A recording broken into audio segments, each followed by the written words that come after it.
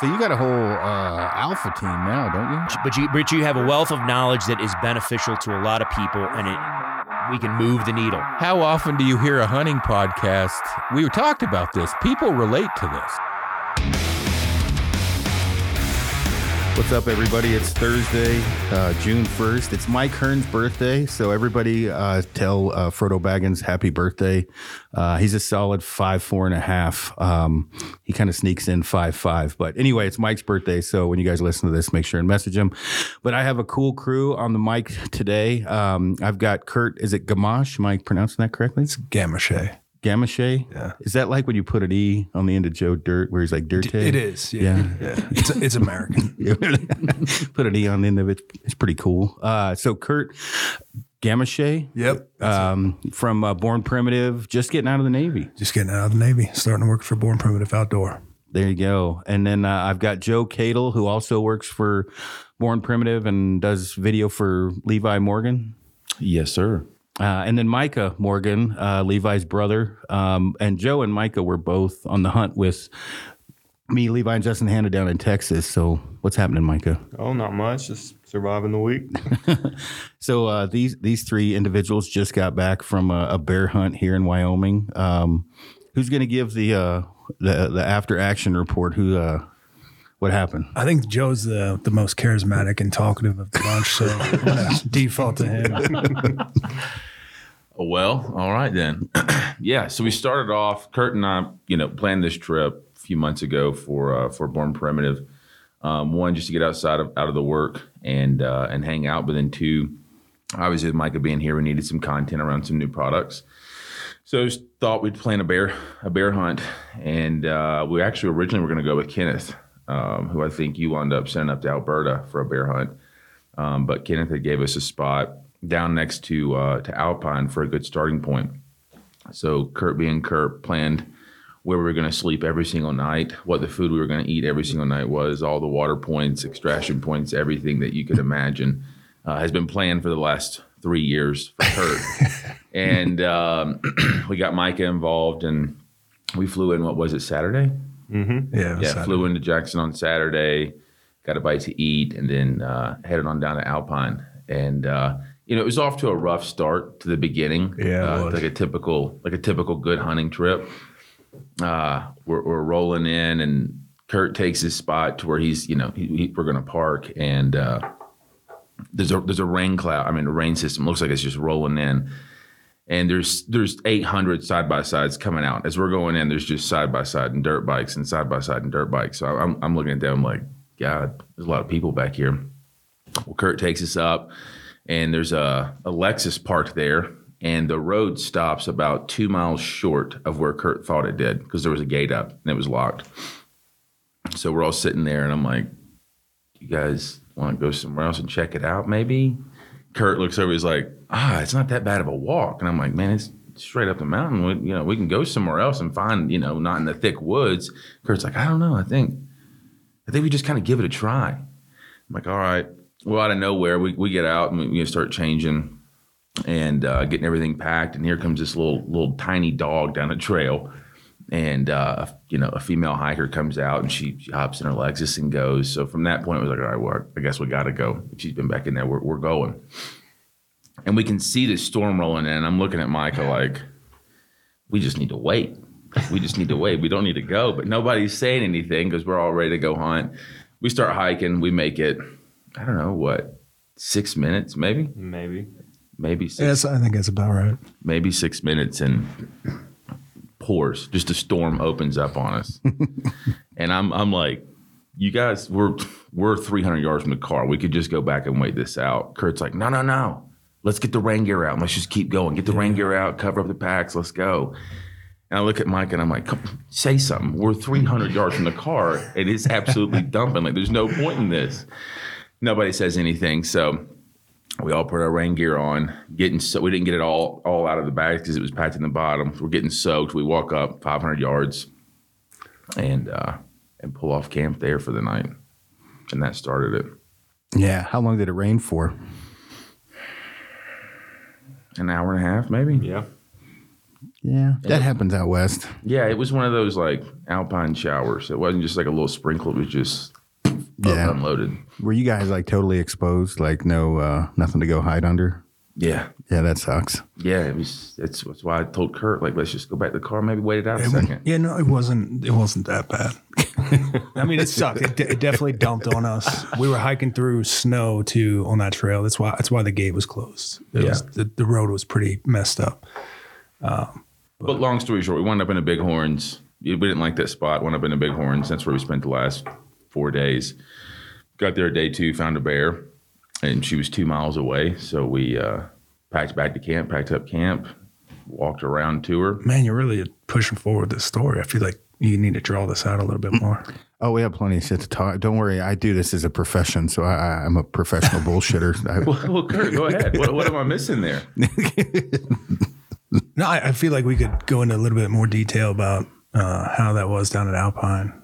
Like, I think we had some good satellite imagery. We checked out some spots that we thought were going to pan out really well, and then when we got up there, it was thick. It was thick, really thick, to the point where, you know, we needed to cover a lot of ground. We needed to glass a lot of ground, and we just couldn't find a spot to get that done, at least in the area we were at. So we were kind of panicking a little bit, trying to find out what would be our best course of action. And that's when we hit up Dustin, a buddy of yours. And he kind of pointed us in the direction of the Bighorns. And we were contemplating. I had a little bit of a difficult time with it because I knew, like, I was like, man, we can get this done. We should stay here and just get after it. Like, we're all fucking hunters. Like, let's just grind it out and we can find a bear here. But I'd never been bear hunting, to caveat. So this was my very first backcountry hunt, very first bear hunt, very first Western bow hunt because I took my bow. So a lot of firsts for me. So the new experience, but I was like, you know, we can get after this. I got some great mentors with me, some really experienced hunters. I think I'm like Kurt, because Kurt, he did struggle with it. And I was like, listen, we've got a spot on the road here, or we've got, you know, Dustin had dropped 2 glassing points, said go here and glass. Right. In the Bighorns. Yeah, in the Bighorns. And I was like, we can either drive and try to find our own glassing spot. Yeah. That's fine, but we've got limited time. Or we can just drive 6 hours and go to those glassing points and like have at least a little bit better starting point. And that's kind of where I started to become okay with it, because I was like, we could be walking around these mountains down here in Alpine for 6 hours trying to find a spot, trying to find track or, you know, some sort of sign. And we'd be spending our time doing that and maybe not find anything, or we could just drive 6 hours and go to these known points that, you know, this guide said would pan out. So we made the latter decision. Yeah. Yeah. I mean, what? So I, you know, obviously from the 30,000 foot view, I become a little bit lazy when it comes to black bears. Like I been lucky enough to shoot a few. So I don't put as much effort into that as I probably should, unless it's a really cool experience, meaning a badass hike in, you know, maybe some fishing and in a spot. But like wandering through the woods looking for bears is a lot like pissing in the wind. It can be difficult, and not saying it can't happen, right? I mean, we don't want to skip too far ahead, but you guys almost got eaten by a lion. So that happened, right? That could happen. But the thing with like bears, it's weird. There's going to be once you find a spot, that spot will be good every year because generally it's like really nutrient rich, lush grass. And so like I think I told you yesterday, there was a spot that there were bears, but I was very upfront, like, hey, it is a long ways in. But like the bear thing, it can be kind of addictive. Guys really get into it. But the high country bear thing, you definitely have to be ready to be mobile, because once you spot them, like even like packing up camp, because they go in and out so much, like it's a risk to kill any time, you know, to get back on them, unless again, you are moving camp and just waiting on top of them. But like the moment you see them, if you're going to commit, it's definitely a mad dash to get to them before they head back in. But you guys saw a few, is that correct? Yeah, we saw 4. Yeah. What's the closest you got? 2,080 yards. When we first saw it. It was just one of those sheer chances. Like we had walked to a new spot, pulled my binoculars up, and in 10 seconds it was like, oh, there's some bears. And I think at that point we were like, oh shit, we're about to be in them. Like they're going to be everywhere. Oh yeah. And it wasn't like that. Right. And it was quite a bit of a scenery change too, because out in Alpine we were probably sitting around 6,000, 7,000 feet, and then moving up to the Bighorns, at least the spot where we were at, we were on average 9,500. Did you guys notice the oxygen difference or lack thereof? I think the first 2 days was a big notice. I could definitely tell hypoxia was setting in for me a little bit. I just needed to take it easy. And I was just very open about some of the symptoms I was having, just for awareness. Like, hey guys, I think it's just helpful to talk about that so that everybody knows, let's just take a wrap off. Let's get acclimated before we start really pushing hard. I've been lucky about that because this is the lowest in altitude I've lived in probably 2 decades. I think when I hunted with you guys, my house was at 10,000 feet. Oh yeah. So I was not fun to hunt with at high altitude because Zero fun, sir. Yeah. I take for granted that, Yeah. like, and I've never been like, I never had any altitude issues, altitude sickness. I've been over 16,000. Some people are more, they want to cut their head off when they get over 9,000 or 10,000 feet, or they're more susceptible to it. I've been lucky enough with that where I don't, but I've seen guys get hit with it. And it doesn't look fun. Did you guys get headaches at all or anything? I didn't really. I did yesterday, but I don't know if it was from all the pain that my thumb was in, the lack of sleep. Or what. I think for me, it was just kind of like labored breathing. And then I could definitely feel some like visual symptoms where like the outer edges of my peripheral vision kind of were getting darkened. So I've been through enough situations where I was aware that this was setting in and just knew I needed to take it easy. And I was coming from sea level before coming out here. So I knew that was a potential issue. And we just kind of planned for it and took steps to mitigate it. Yeah. It's weird in reverse. When I went to Alaska a couple of years ago from living at 10,000 feet, I was like thinking I was going to get a migraine from too much oxygen because I was like, holy fuck, this is nice. Like, I'm not even breathing hard. I'm not sweating that much. This is a whole new world because you cannot tough your way through altitude. I mean, you can and then get yourself in deep shit, but like, you can't breathe when you're not getting oxygen. It's tough. And some of the, like here's a big jump, but the mountains get super high here, but like at 13,000 feet, it's really like when people come to hunt at that altitude, they really need to take a day or two, some guys even a few days to acclimate and get prepped, or even go up in altitude, like, stay in a hotel one night, hike in a ways another. And of course I never do any of that shit. And I'm sure I'm horrible to hunt with because I'm like, I will be fine. Let's go. But you're a good adult, is I guess what I'm saying. Yeah, it comes with practice. He's a very good adult. Yeah. That was one thing I learned about Kurt on this hunt. Prepared is an understatement. So are you like a planner? I would say preparedness is at the forefront of my mind, not just in hunting, but in every aspect of my life. Yeah. I've hunted with planners before, and like the worst thing that can happen to a planner on an elk hunt is when they bugle at camp, because it fucks their entire plan of the day up. Yeah, or do a predator call at camp. That's kind of fucked up too. Are you guys blowing predator calls at camp? You haven't heard this? No. We did not blow it at camp. Let's just it was 30 yards from camp. Let's jump to the guts of the story. It was 30 yards from camp. We want to talk about the mountain. Yeah, let's get to there because we had some interesting shit happen before that. Go ahead. So we talked about going up to the Bighorns, spent our first night trying to get a lay of the land. Found this peak kind of off in the distance. I think it was like 5 or 6K away. Thought it'd be good to glass the valley. So we went up there, and that's when Joe pulled up his binos and like 3 seconds later spotted a bear. So we were all obviously excited at this point. We're like, holy shit. Like, he saw a bear within 3 seconds of pulling his binos up. Like, they're all over this fucking mountain. So we kind of came together, came up with a plan. We're like, yeah, obviously we have to go over there. We knew the hike over there was going to be a little bit hellacious. I think it ended up being somewhere around 12 miles total of us maneuvering to that spot. That sounds absolutely fucking horrible for a bear. Yeah. No, but we were all stoked and motivated and ready to get after it. I felt bad a little bit for Micah because, he's filming and stuff, and he's just going to have to be along for the ride. I'm used to it, I promise. So yeah, we made the call, went back to camp, packed everything up. That was one thing. I mean, we'll get to that, I guess, but we got really efficient with breaking down and setting up our camp in like Really 15, 20 minutes. Because we moved camp quite a bit, trying to maneuver on these bears.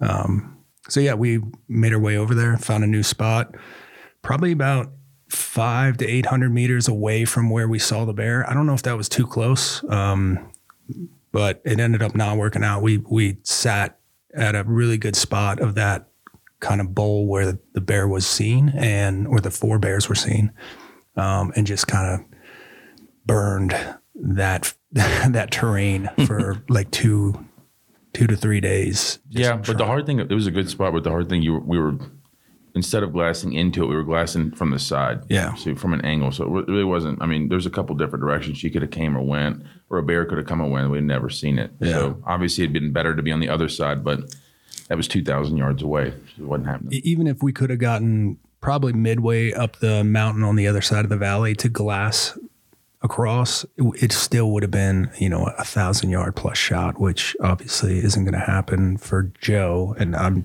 definitely not taking that with my bow. So yeah, we had to get close and in the terrain where the bear was. And it was just, we were looking for tracks. We were looking for sign. Didn't see much up there at all. So, yeah, it really, and I'm sure everybody's experienced this on their hunts. They get into the point where you really start to get in your own head and you're like, fuck, should we move more? Like, should we go somewhere else? Like, it was tough.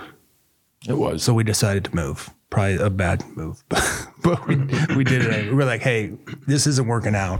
We need to find another spot to glass from where we can see more of this hill and, from the side to where we could still take a shot, or we could stalk up to it, at least for me.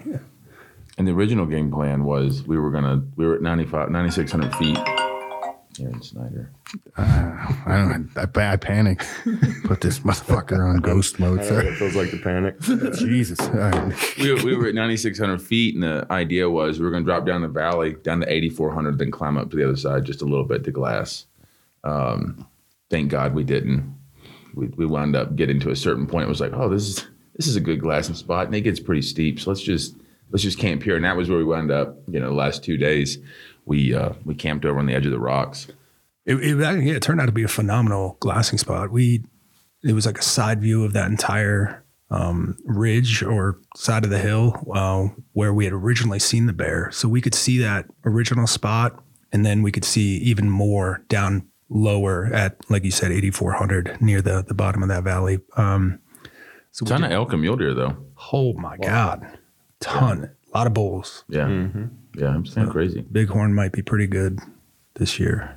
So I'm guessing, like, this was your first time out here. Yes. Right, whatever. Well, Micah, you've been all over out here. Yeah, I've hunted the bighorns quite a bit. Yeah. Have you been out here before for bear? Yeah, not for bear, no. Yeah. So have any of you shot a bear? No. Filmed them. Yeah, I know you've been around.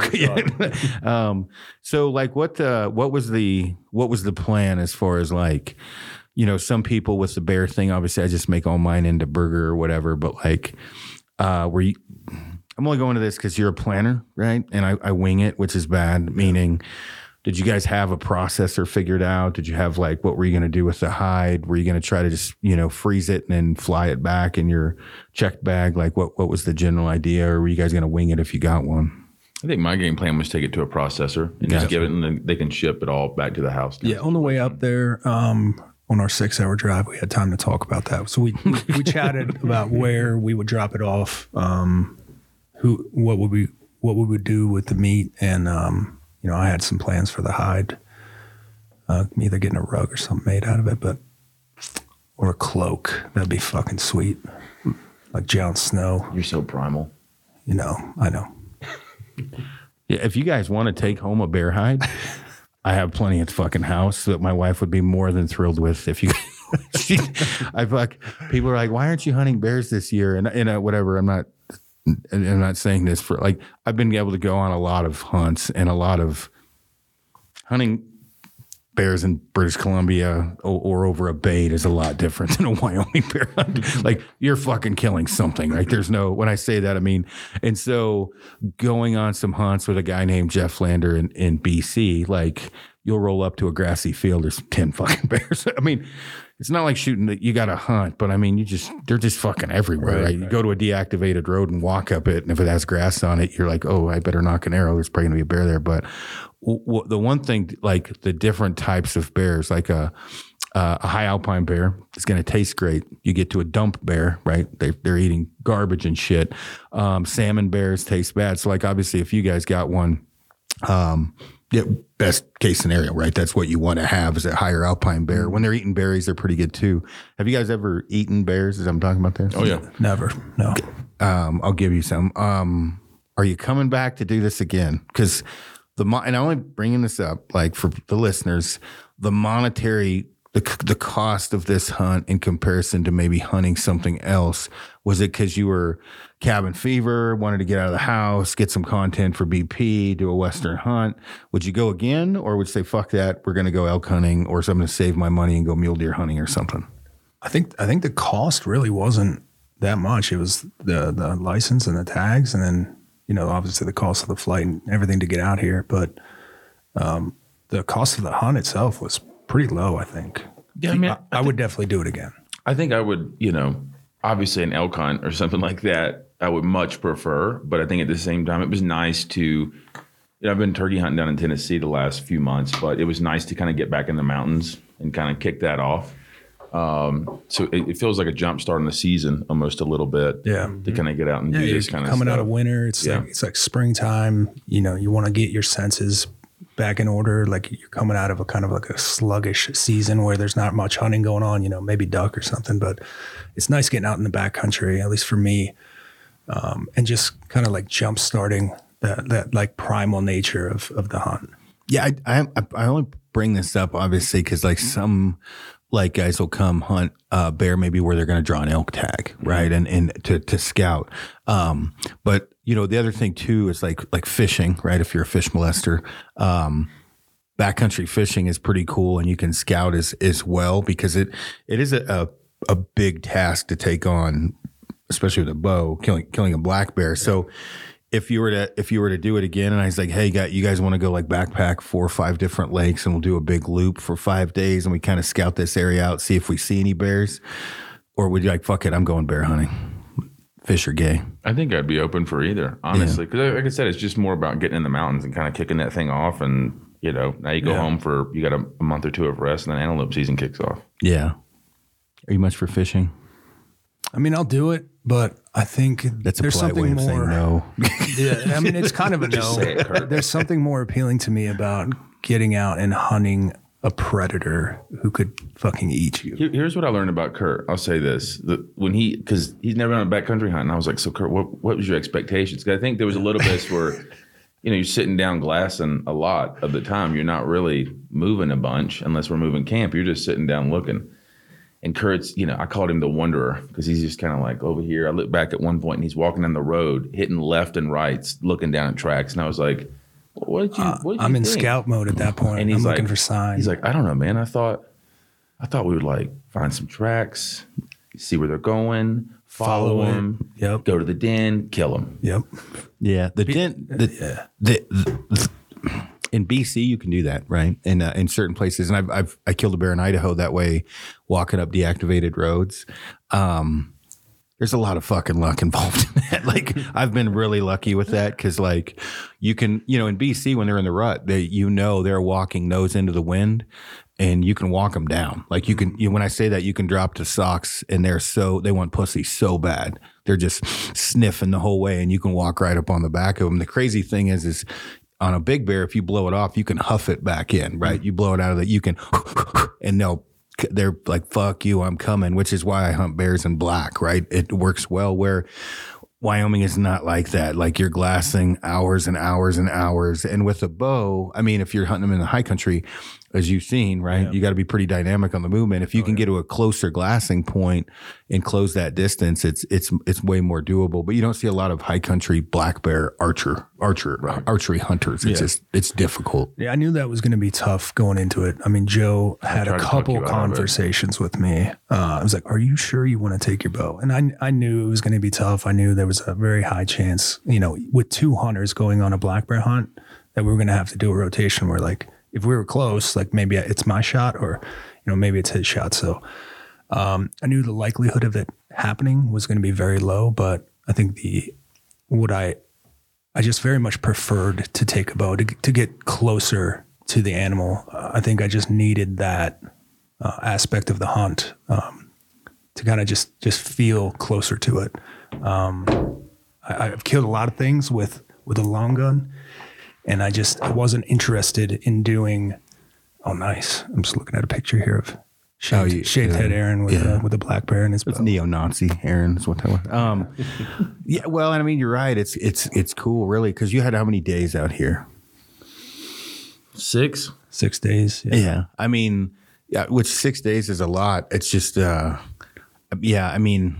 Obviously, you guys have a pretty good idea for next year, what you may, want to do as far as areas or whatever. But one of the things that kind of screws you guys is without a resident, you're pretty much stuck into the national forest. Because I had given you a spot and you were like, hey, we can't go in there. We're not, we're not residents, which I, obviously now being a resident didn't think about. But with gear wise, was there anything you guys change around?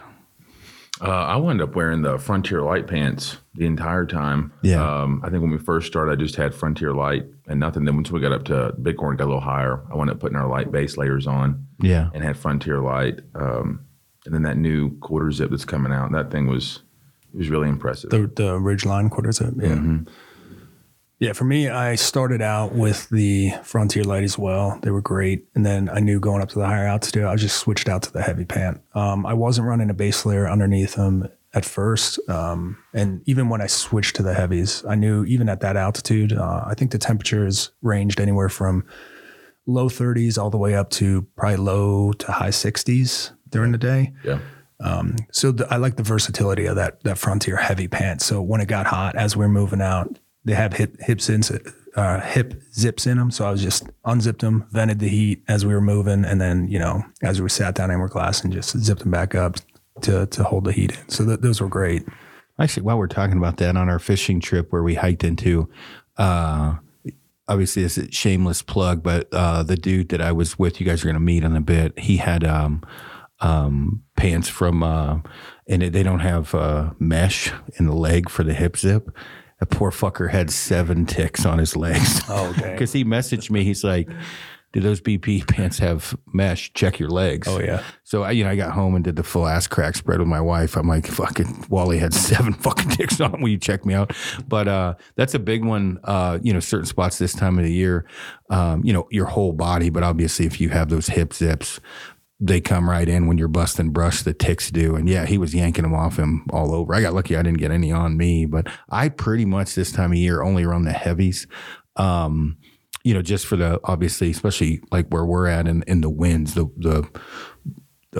it snowed on us when we were fishing, right? Yeah. And so I pretty much wear the heavies, and I don't really like wearing long johns. So I'm either like hot weather wearing the lights or moderate to cold wearing the heavies. But what about other gear? Like, were you guys pretty dialed as far as stoves, headlamps, shelters, shit like that? I would say Kurt was. Yeah. I pretty much I'll preface this. I knew going into the trip, Kurt was the planner. So as I'm getting everything together, obviously I'm trying to eliminate stuff to bring.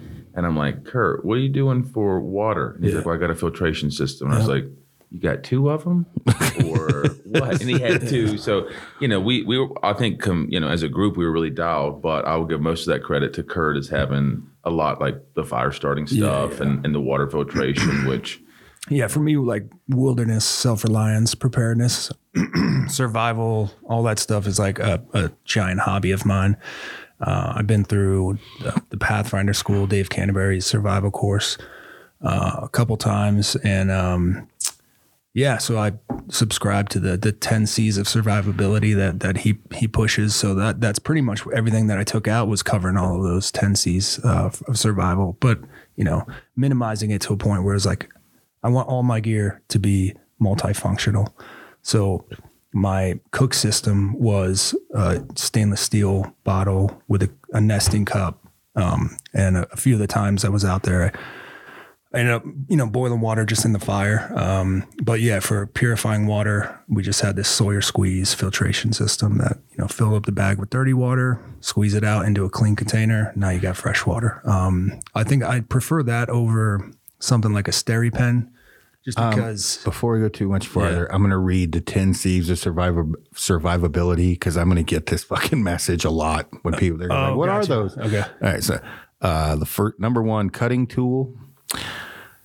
Combustion device, cover, which means shelter, container for water, cordage, cotton bandanas, cargo tape, compass, cloth, sail, needle, candling device means a headlamp, a light. Yeah. Did I get that? Cool. There you go. All right. Yeah. I think I nailed it. Covers like all inclusive. That includes the stuff that you wear as well as your shelter system. Me and Micah kind of subscribe to. We'll just kind of figure it out. Wing it. Yeah. No, that's good, but I've done it like long enough now that like I've written articles about this, but you have the poverty level of backpacking, which is I'm broke as fuck, but I want to go in the woods and I'm just going to carry heavy shit. And then you get more money and then you have the gadget like overpacking where like, oh, I need this soap where whatever, I need this new lighter weight toothbrush and oh shit, there's a solar panel. And generally, which you can appreciate this, right? Every backpacking trip you're about to go on is based on what dick kicking you took on the last one, right? Yeah. So if your last one you froze, you're going to carry too much shit. Right. But on the next one, you have like a 12-mile hike in with 4,000 elevation gain. You have a new dick kicking of carrying too much shit. So the next one, you're probably going to go too light, right? And then, so you have this kind of whole system to where, and people like what we were talking about, which I think we can talk about this with Bear, with the rain gear. Bear had some crazy backpack trip or military ruck march, and he had non-stretchy rain gear, right? So he really wants like a 4-way stretch rain gear, and he's basing that off this one.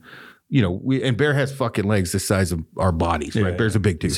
He's basing it off of that. Now, in which there's nothing wrong with that. And that can happen of where you wear really ultra lightweight rain gear and you bust brush and it gets shredded. You're like, fuck, I'm carrying heavier rain gear. And then the rain gear doesn't come out for 4 fucking seasons. Yeah. And you're like, fuck this, I'm carrying it for no reason.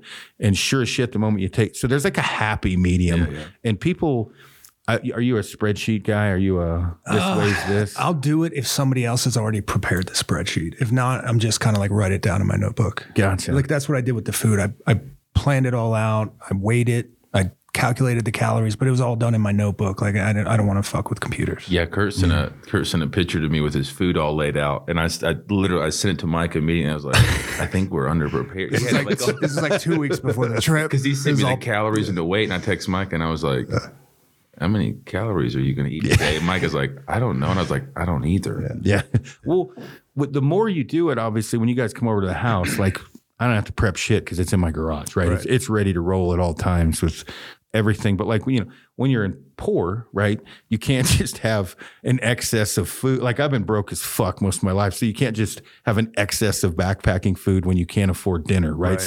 Now I'm a little bit luckier, but like, once you kind of get everything dialed and you do it enough, you have the exact shit. Like I don't need a packing list. I know what's going in, but I forget. And we were talking about that earlier, which is why I'm asking this. When you first come out, like if you wouldn't have had Kurt, let's say, or you guys got into trouble or didn't have fire starter or whatever, like you will, it's like touching a stove. You will never fucking forget the mistakes I've almost killed myself trying shit out.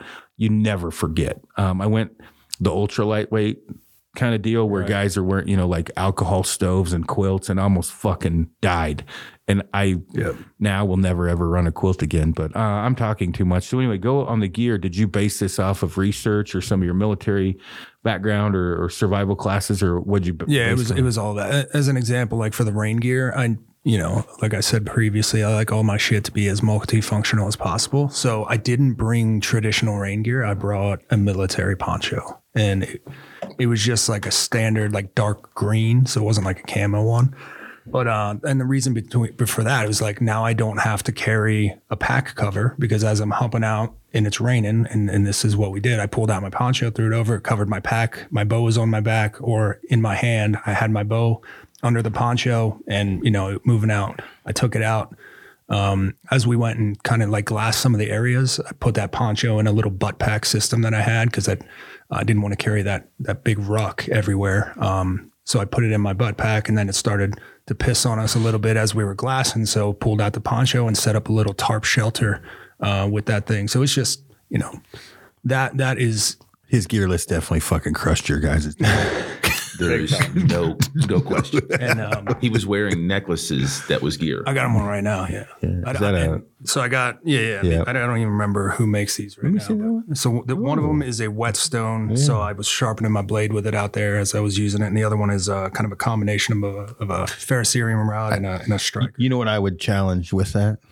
What? Have him build a fire with that thing, because I've tried, and I obviously have 3 fucking thumbs. That thing, I've had that it's one. Tough. I can't fucking do it with that one. I can't. I can get it to spark for sure. I literally, it's like a monkey with the Rubik's Cube with me in that thing. Like, I ordered that. It's badass. Yeah. So I have the, and I don't wear that a lot, but I keep it in my chest rig. Yeah. So I think if the ferro rod was maybe just a little bit larger, it'd be easier. I have the one that screws into the other one on the back end, the striker, because you can wear that as a necklace. Right. But a lot of people buy this shit and then never. I'm gonna go grab my Copenhagen. Why don't you talk about your experience with building a fire with a ferro rod or a flint and steel or whatever you want to call it? Because it is fucking not an easy. Have you guys fucked with it? No, but I watched him do it. Yeah, but like, if you have to practice, I would. Yeah. You dive in. You have to practice. Yeah, I mean, about the rain. You're doing that in the rain, because that's pretty. Oh yeah, it was that first night. It was raining. Yeah. So that was up in I'll just tell you real quick my survival. I carry a trioxane tablet and a Bic, because I'm a bitch. and that's the thing about fires. Like, you want to have multiple sources of fire starting. So from a Bic lighter to matches, you want to have fire extenders. So I ended up carrying a few things with me for fire starting. Obviously, I had a Bic lighter. I had 2 ferro rods, so the one around my neck, and then like a big 6-inch one that I had in my butt pack. So I had some waterproof matches. I had this is another one for solar ignition. I had my Sunto MC2G compass that has a little magnifier on it, which you can use to ignite char material to start a fire. So like multiple ways to do one thing.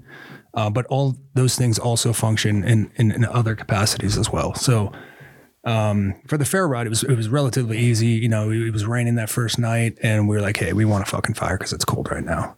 So we collected as much tinder as we could. It was a little bit damp, but another thing that I carried with me is a piece of fat wood that I had harvested, and fat wood is kind of like you would harvest it. I mean, you can buy it from the store. To start like chimney fires or whatever. But, you find some dead wood, a pine tree that has fallen down and has been down for a while.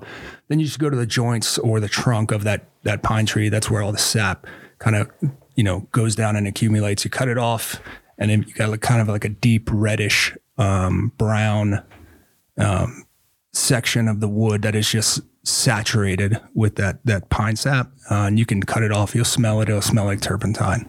And that's the stuff you want to use. And then when you go to build your fire, you still have your wet tinder, and then you can shave off a bunch of this fat wood into it. So as you put your ferro rod down and throw sparks onto it, that fat wood will ignite. And as that fat wood's burning, it's drying out your tinder that's wet. And then, you just kind of start stacking, your kindling and everything on after that. So, which you guys aren't in a hurry, because I can see he and I are going to go off the deep end on survival. So go for it. Okay. So there's a few, I want to rewind. So there's a couple really well-known, Canterbury being one, and then Tom Brown being another. Yeah. I strongly suggest not going to Tom Brown's school personally or paying for it. Thank you. For anybody that has gone and loved the course, that's great. As I understand it, I have not been to Dave's. His is a much more thorough course. Have you been to both of them by chance? Yeah, so I ended up going to Dave's course as an individual, and I went through the intermediate course, and because I'd had some survival training previously, so I kind of skipped the beginner course. I was like, yeah, I'm fucking good enough to go through this thing. It won't be too bad. And then I went through it, and I was like, man, and at the end, I was like, man, this was much more of a dick drag than I thought it'd be. It was beneficial. I passed it and everything. I got a patch out of it.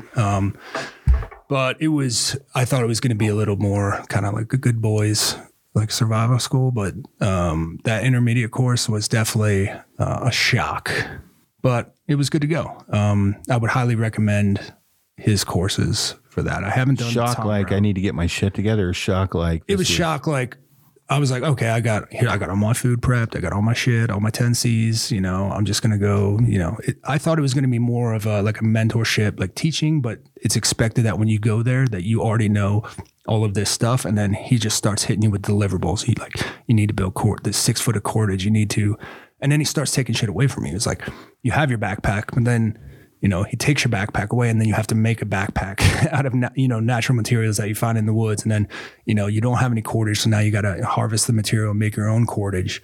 But you've never done that. You haven't lived it. I'm not a fan of that myself. And if you have, he takes all your fire starting material away. Now you have to do a bow drill fire, and then you can't drink water until you start your fire with your bow drill, because you can't purify your water without, starting your fire. So it's just like constant things like that. And you're up until if you can't get the deliverables done, you're going to fail the course. You can still finish it, but you just won't get the patch out of it. And sometimes you're up until 2, 3 a.m. trying to knock out all these deliverables before you start your next day. And on top of it, it's kind of land nav intensive. So you're going through these land nav courses, collecting resources at these different points to knock these things out. So it's, I didn't expect that. Yeah. And I mean, I'm kind of in the middle now where I talk a little shit about both sides of the fence, right? And when I say that, meaning, I don't fuck with the ferro rod. I have one, right? Yeah. But I don't practice it as much as I should. But I bring 2 other primaries and then my secondary. The thing with some of this stuff is people will go off the deep end on the doomsday preppers, right. Bushcraft shit, right? And then, the thing is the happy medium is honestly a lot of common sense. So, whether it's using debris around you or knowing what to do, if you get stuck overnight without your camp, what to do to stay warm, shit that's applicable is what I'm really pushing now, applicable to backpack hunting. So if you get stuck without, stuck overnight, I'm a big fire builder. So one, I'll get inside my bag, right? If I have, let's say I have game bags, I'll wrap those around my legs, or a couple of those around my legs. I'll get in my bag, my backpack bag. I'll tighten that around me to close some heated on my lower extremity, especially my feet get cold. Puffy jacket everybody's got on, but then I try to soften up the ground so I'm not losing so much heat. Yeah. But the other thing is I build a fucking 5 foot white man fire, and I put a pile of wood by you and me. So when we start to freeze, we wake up, stoke the fire, so we stay close to that. The best thing to do is just not ever get in that position. But when you went as an intermediate going through this one, and you got the badge, were you, knowing your history, right? Were you thinking maybe I should have come to fucking level 1, or were you like, I got this? No, I think level 1 would have, because I didn't really do much prep as far as survival skills. Prior to doing that, I had not successfully done a bow drill. I've built them. I just haven't been able to actually get that ember to start a fire. So I think doing the beginner course would have given me more reps to prepare for it. But I think with the level of training that I had, I was able to complete the intermediate one pretty successfully without having gone through the beginner. I think it would have been helpful. But just for me, it was not necessary. I think for most people, I would suggest going through the beginner course, because I was fortunate enough to have a lot of reps in the past to get me to that point. We need to get Kurt on a loan. Yeah. Yeah. That'd be cool. Yeah. We actually talked about that on this trip. I can tell you, I'm going to make some calls. You should go. Yeah, the big thing for me on that is I really like Copenhagen and caffeine. Yeah, that would be a problem. I think it would be cool. But Kurt's like, I've actually applied 6 times. I've been on a lot of deployments, and that's not I don't want to just like take myself away from my family. Leave again. Yeah. It's not about the money. My wife doesn't like me, so I'm good there. It's just the caffeine and the Copenhagen. No, I got 4 kids though, and they're like 6 years old and younger, and they love their daddy right now, and I just don't want to do that to them. Yeah. Well, it sounds like you would do pretty good. So did you guys like? Joe, you're looking at me funny. What are you thinking? Spit it out. No, I've been taking all this in from Kurt over the last 6 days, and it's just Mike and I are hunters. Like, we like to go out and hunt, and we'll figure it out. And Kurt showing up was like a different level of like, you mean you didn't bring this?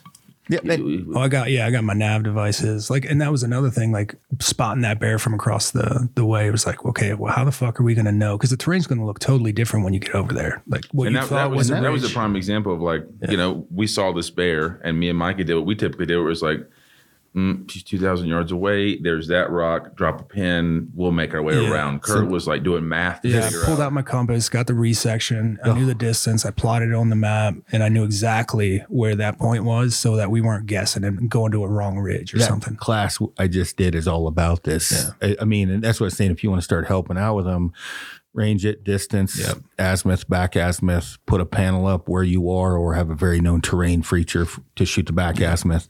And then honestly too, like, you can actually get a fairly good idea of your altitude, like as far as even a rangefinder shooting at that, if it does altitude. So, if it's a 10,800 topo line, rather than gaining and losing ground, you can just watch your watch and the altitude and stay on that topo line.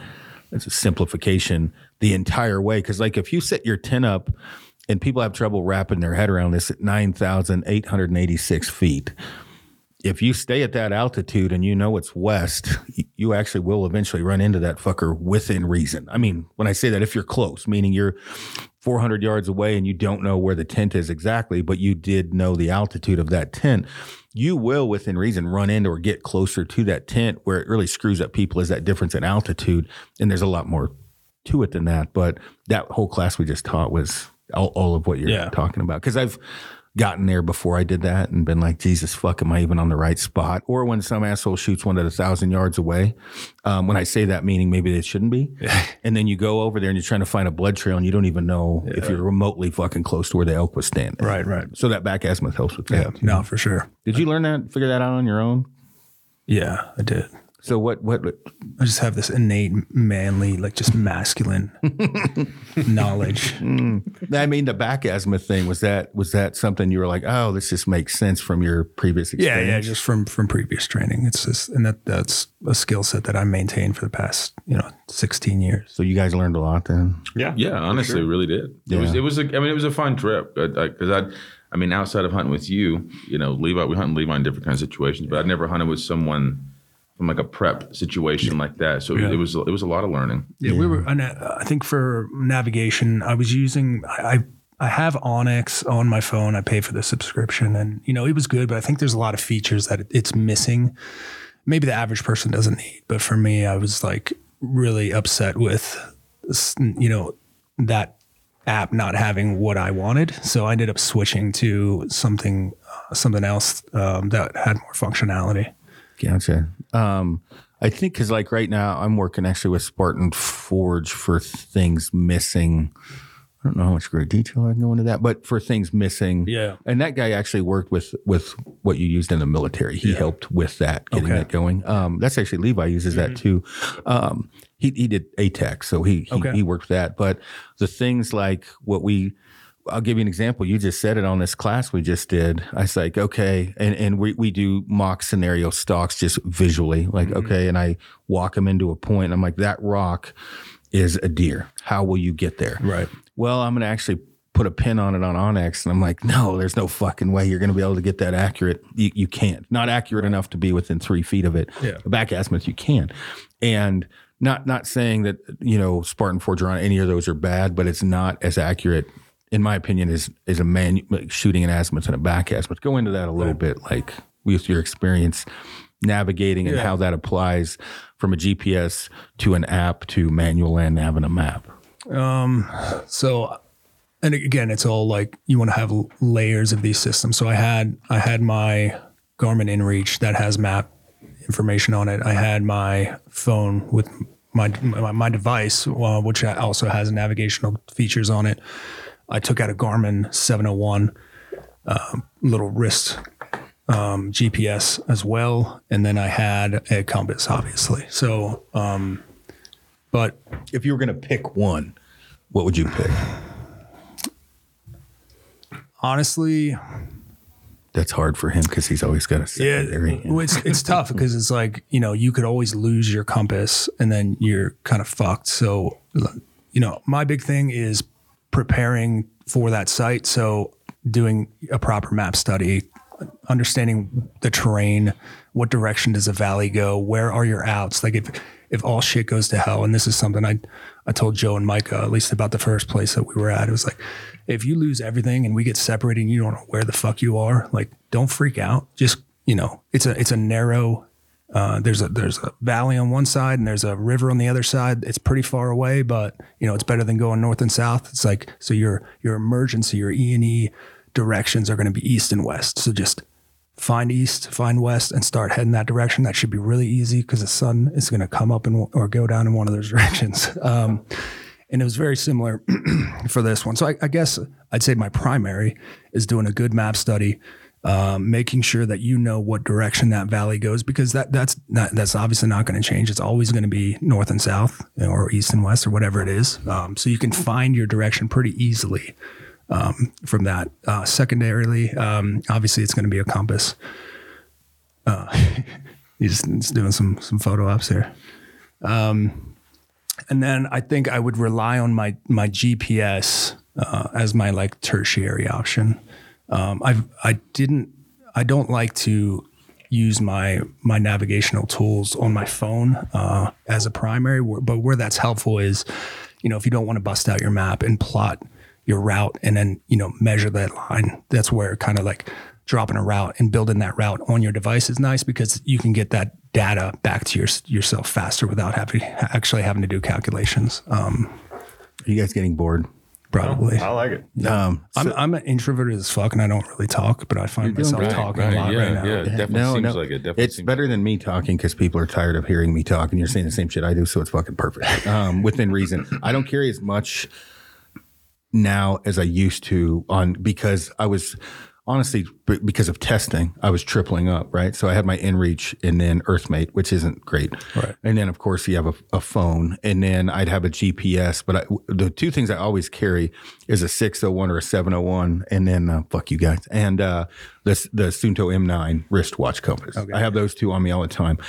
A lot of times in the ultra lightweight communities, obviously throwing in some digs occasionally, because I will actually have a signaling flare compass in my pack, but I have that M9. Mm-hmm.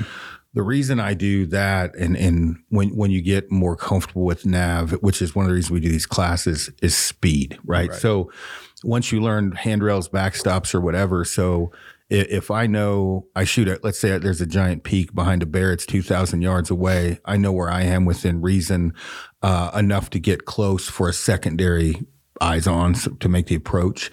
That M9 will get me enough to where I can just pop a quick azimuth, get a couple handrails or a handrail and a backstop, enough of one to move out quickly.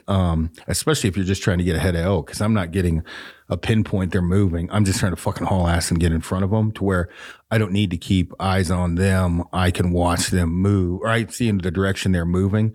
I'm just trying to haul ass. But you get into timber, you get pretty fucked up quick, right? And a good example of that, why don't you talk about how much you can drift off of an azimuth once you put your compass away? Like right-handed shooters drift, or right-handed people drift. Yeah, right. It's sometimes referred to like as a phenomenon, but it's like lateral drift as anything. So lateral drift can come from the terrain. If you're on a slight slope, you're going to obviously start to work your way down. So if you're not being diligent about shooting your azimuth and then picking a known point in the distance and navigating to that point, you're going to naturally drift. But yeah, like you said, if you're right-handed, you're going to naturally come up to an obstacle like a tree, and you want to go around to the right side, and maybe that's going to shift you off a little bit more to the right. So you have to be very strict about like alternating that, as an example. So know that if you always go around an object to the right, like you're going to be offset, your lateral drift is going to be greater to the right. So, be aware of that, and then occasionally go around to the left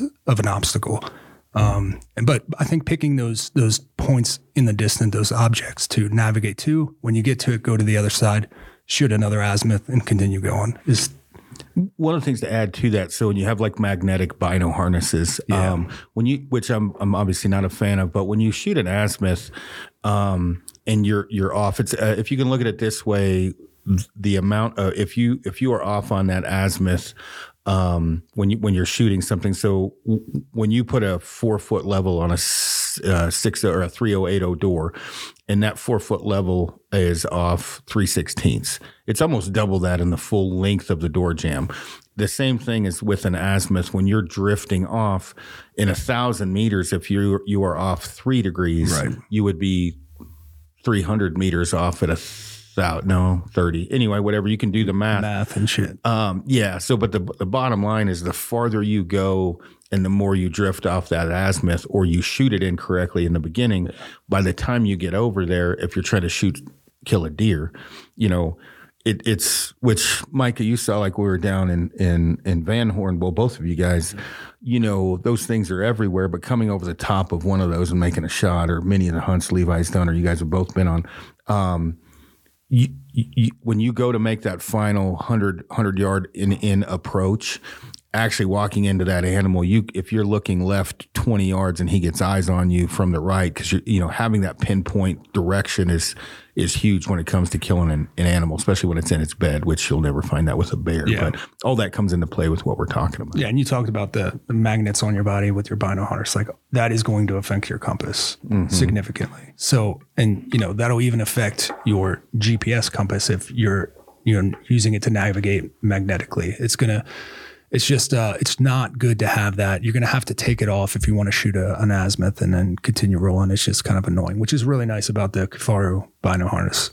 All the magnets are gone. Like, you don't have to worry about that. Yeah, that was a big one for me. I was showing guys in the class, like I was holding it 3 feet out, and then just bringing it in slow. And the more powerful the magnet, the worse it gets. But did as far as takeaways, as he and I are going off the deep end on this stuff, what did you guys take away from this trip? Y'all could probably be a little more prepared. I've survived this long doing it how I do it, but there's probably some easier ways to make it more fun out there. I think that's what me and Micah were talking about. Like, most of these hunts, like, they're a good time, but it's also a grind. Like, it's a kick in the teeth most of the time. And I think some of the things that Kurt was doing would probably make life a little easier to sustain out there and have a little more fun and not just be such a grind 24/7. Yeah. Yeah. And what about you? Yeah, it was interesting for sure, just because. There you go. Me and Levi's pretty redneck, so we don't know that much other than just trying to kill something. So it was cool to see Kurt's side of things. I bet. I was underprepared, 100%. Well, when you talk about underprepared, you can also obviously be overprepared, right? And so that's the thing with gear lists. One of the things I let people know, if you've done 4 or 5 trips or even one trip, when you get back, lay out 3 layers. What you used a lot, what you used a little, and what you didn't even think about grabbing.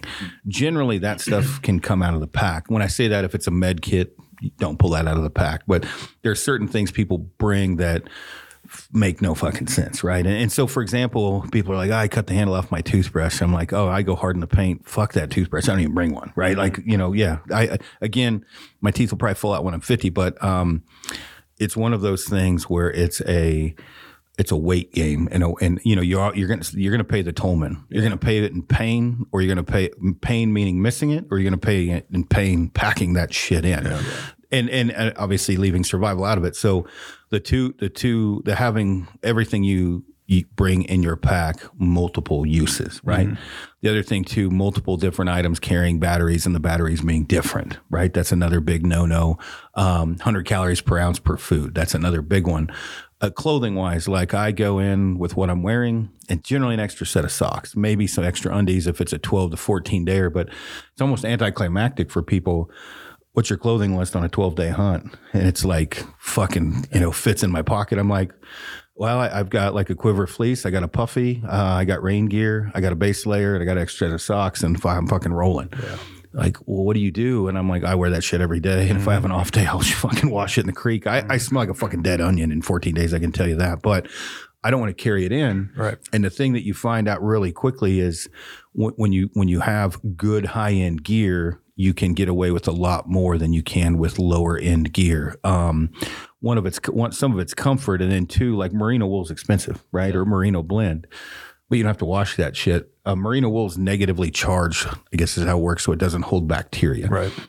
So when you look at like a nylon or poly merino blend, one, it keeps the funk off, so you're not going to stink as much, which is huge, but also that has a better insulating layer in a lot of ways. And now I don't wear merino other than a base layer. After that, it's all fleece. So what you want to talk a little bit about, I would ask you too, but it sounds like he might be better. Go for it. Okay. Talk a little bit about the layering system and what you brought and what you've learned over the years. Yeah. So I ended up going pretty, well, I guess I didn't go pretty light with it. So I brought only the Ridgeline Heavy base layer bottoms, and I didn't wear those other than to sleep at night. And then I brought the new like half zip Ridgeline top light that's coming out pretty soon, and that I pretty much wore that every day as my base layer. Never took it off. It was dry. I wore that to sleep in as well, and then on top of that I wore sometimes a sun shirt, because that sun shirt we have for Born Primitive Outdoor, it's got UPF 30 on it. Some calling going on. My bad. So that was good for those long exposed glassing points where we're just getting hammered by the sun. And this is a little bit different too, because this is a content trip as well. So we had to bring a couple new pieces. So probably more than you would have typically brought. Yeah. And then I think on top of that, my mid layer was the Quiver grid fleece. And then I just brought the Tundra Light, which was like a light puffy jacket, and that served me well the whole time. And obviously my rain shell was my poncho that I threw on occasionally when it started coming down. But that was pretty much it. Same with you. I had some thick, darn tough wool socks that I wore the same wool socks every morning I put them on. I had an extra set that I changed out to at nights because I knew they were dry, and I slept in those. So that was pretty, very minimal amount of gear as far as laying. Like you said, it's like I pretty much wore everything that I was going to wear every day. Oh, and I had some merino wool boxers on it. So, I never took those off. Yeah, and so when you look at this, the only difference that I explain to people from a 4-day trip to a 12-day trip, well, other than food, right, is I may have a little extra fuel, obviously. I may bring a little bit extra fire starter. When I say that, I don't go too crazy with that. I will have a minimal amount with me, but I don't, if I see the weather forecast like this elk season, we were building fires all day long. It was a fucking monsoon for 4 days straight. And so I'm a big proponent of fire, right? And so anytime we get under a tree, we build a fire, and we would just sit there. And, people do worry about that with it blowing elk out, but they're used to fire. I mean, it's not an issue. So like we build a fire. It also helps spirits, right? Like they're, it's like, what do they call that? Ranger television or whatever. Yep. Like it literally will help out. Plus it dries out your shit. So I might add that. Other than that, I really don't add much, right? It's just, like clothing wise, nothing changes at all. The extra socks thing, generally what I'll try to do, depending, like you want to have your socks off to toughen up your feet at night, generally, like it'll dry them out a little bit more, where if they're moist when you get in the bag with, it kind of keeps that in there and kind of turns them into a prune, where you leave the socks off in your bag. That will help harden your feet up a little bit more and not keep them as soft, especially if you're getting some hot spots. But you generally, when you're doing this or whatever, you're not really needing a whole lot. So other than camera gear, like my pack for this trip we just did was 28 pounds, and then it ended up being 48 by the time I had camera gear in. Yeah. So fairly light, but like the dude that you guys will meet here in a few, he didn't bring a sleeping bag. he slept in his puffies, puffy pants, puffy top, and puffy booties. Yeah. Damn. What are you pointing at me for? Because we were out there and Joe was getting a little cold, and he decided he wanted to impulse buy some puffy pants. I did do that. Yeah.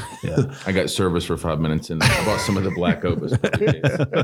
So I'm not a big puffy pant guy unless it's extreme. Yeah. And if you're going to sleep in your puffy pants, that's a totally different story. But like, I don't fuck with puffy pants unless we're talking Arctic mountain goat hunting, stuck in Alberta on the side of a mountain or a side, side of the hill with wind. I just don't bring them as much. But when the weather gets cold, it is super handy. And again, it's like, do I want to have the pain of freezing my balls off, or the pain of packing it around? And that's a lot of this stuff is, or some of this stuff is a personal choice, right? Of what you want to do. Yeah, I mean, you talked about the nutrition, or we talked about the nutrition aspect. That's huge, dialing in your calories, because you're going to go into a calorie deficit, and if it goes too far, like, you're going to be much less functional out in the field. So like, really dialing in your food is important. Another aspect is obviously being physically prepared. So it's like, what is your training program leading up to that? And water too. Water is always important for sure. So with water, talk about that. You go 2 days without water, you'll die. You can go 2 to 3 weeks without food. So, right. But talk about the water and the food and sleep deprivation. Yeah. So you bonk with food, you bonk with sleep deprivation, and you definitely bonk with water. Yeah. So talk about how much water should somebody take in a day, how much, everybody's a little different. What should most people try to take in with food a day? I mean, I don't know what the generalities are. I know what I planned for was 3,600 calories per day for food. For water, I was aiming to shoot for like 3 32-ounce Nalgene bottles a day, which is not a lot. But you find out real quick when you get in the backcountry, there's like, making those trips to resupply water is kind of a pain in the ass, but you need to do it. So you really have to force yourself to go do it. You find yourself conserving water to the point where you probably shouldn't. You're like, you're down to your last, Nalgene bottle of water, but that has your whatever flavoring you have in there, lemonade or whatever, this mountain hops stuff that you guys were dumping in there. And you're like, but now I got to cook my food and I need to boil water, and this is the only water I have. So now I'm boiling water with this flavoring in it. You're like, maybe I should just go and get more water. So the way that I kind of got around that was I brought obviously one stainless steel 32-ounce bottle, and then I had a bladder that was about 2.5 ounces or 2.5 liters. So as I went to go refill water, I just filled that bladder up, filled up my Nalgene after I made sure to drink all of it, refilled the Nalgene, then filled the bladder up. So then I had anything that was in my Nalgene is the stuff that I put my additives into. And then everything in the bladder, I usually just kind of use to cook with or just to refill as I needed. And then, so we were using the Sawyer squeeze system. So that comes with some different size bags. As we filled up all of our water containers, we then also filled up those bags with more dirty water or contaminated water from that water source we got it from. And we took that back to camp. So we didn't have to make another trip. We still had some water that we could then filter back at camp. I'm kind of a water bitch. I'll say it. I get water. I'm always the gopher. Like, hey, I'll go get it. So I do a 6-liter bladder. And I don't carry that in. Like, people are like, hey, how much water do you carry in for a 4-day hunt? It's like empty. And I don't carry shit in. I carry Nalgene in, you know. And my Nalgene is my electrolyte mix. I use Element is the one I like for electrolyte mix. And then we get to camp, there's one right there. We get to camp. Generally, obviously, we've mapped out a water source, or right before we get to a glassing point, we'll hit the last one, and I fill all 6 liters up. I use MSR Aqua Tabs. I drop those. It's 1 tab per liter. I drop 6 of those in there. So once we hike up, whether it's a buddy team, so like if like with us, if Kurt and I were with the one buddy team and you, then one of you poor bastards would have to fill up the 6. Then that's our water. Hopefully with 6 liters, 3 a day, right? If we were just sitting glassing all day, then we get to split that up, plus the Nalgene. Yeah. And the Nalgene obviously helps because then it's actually 4 liters, 3 of drinking, 1 or half of cooking. So that's a good system to go with. But I used to pack more water than I should on me, meaning, I would have like a 3-liter bladder full at all times, and I do not do that. I'm not saying don't. I just don't do that anymore. And I've gotten my filtration system down to I don't have one. I use MSR Aqua Tabs for everything for weight savings. About how long does it take for those to dissolve for the water to be safe? 30 minutes. Okay. Now I use a Sterapin a lot for quick water. And then there's a Grail filter that I've been using lately. Yeah, I got one of those. And that one is when water is plentiful is what I use that for. Yeah. So like elk hunting, I got that with me 24/7 because I can just sit there. I probably need to take a knee, throw a dip in, and I'll just fucking drain it and drink a couple of those.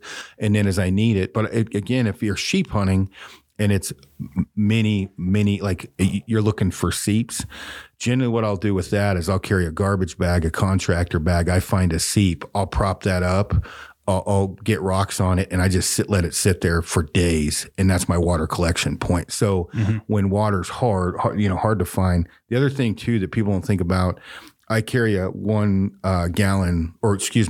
liter Ziploc bag on my chest and my chest harness, and with that is, because on my chest rig, I have a lot of survival stuff, but it's still small. If I drop down to shoot a mule deer or I kill one and I've got a long ways to go or whatever, I get separated. That is my Nalgene now. So I just take that Ziploc, drop an Aqua Tab in it, fill it up, and I can drink out of that bag, when needed. The other thing too is if you find groundwater, fuck that Aqua Tab. When it's coming straight out of the ground, I'm just using that Ziploc. I used to carry a life straw, but I felt like I was sucking on a wiener all the time. My cooter vein would pop out of my head trying to suck water through it. So I'm like, fuck that. That Aqua Tab. And I'm just saying.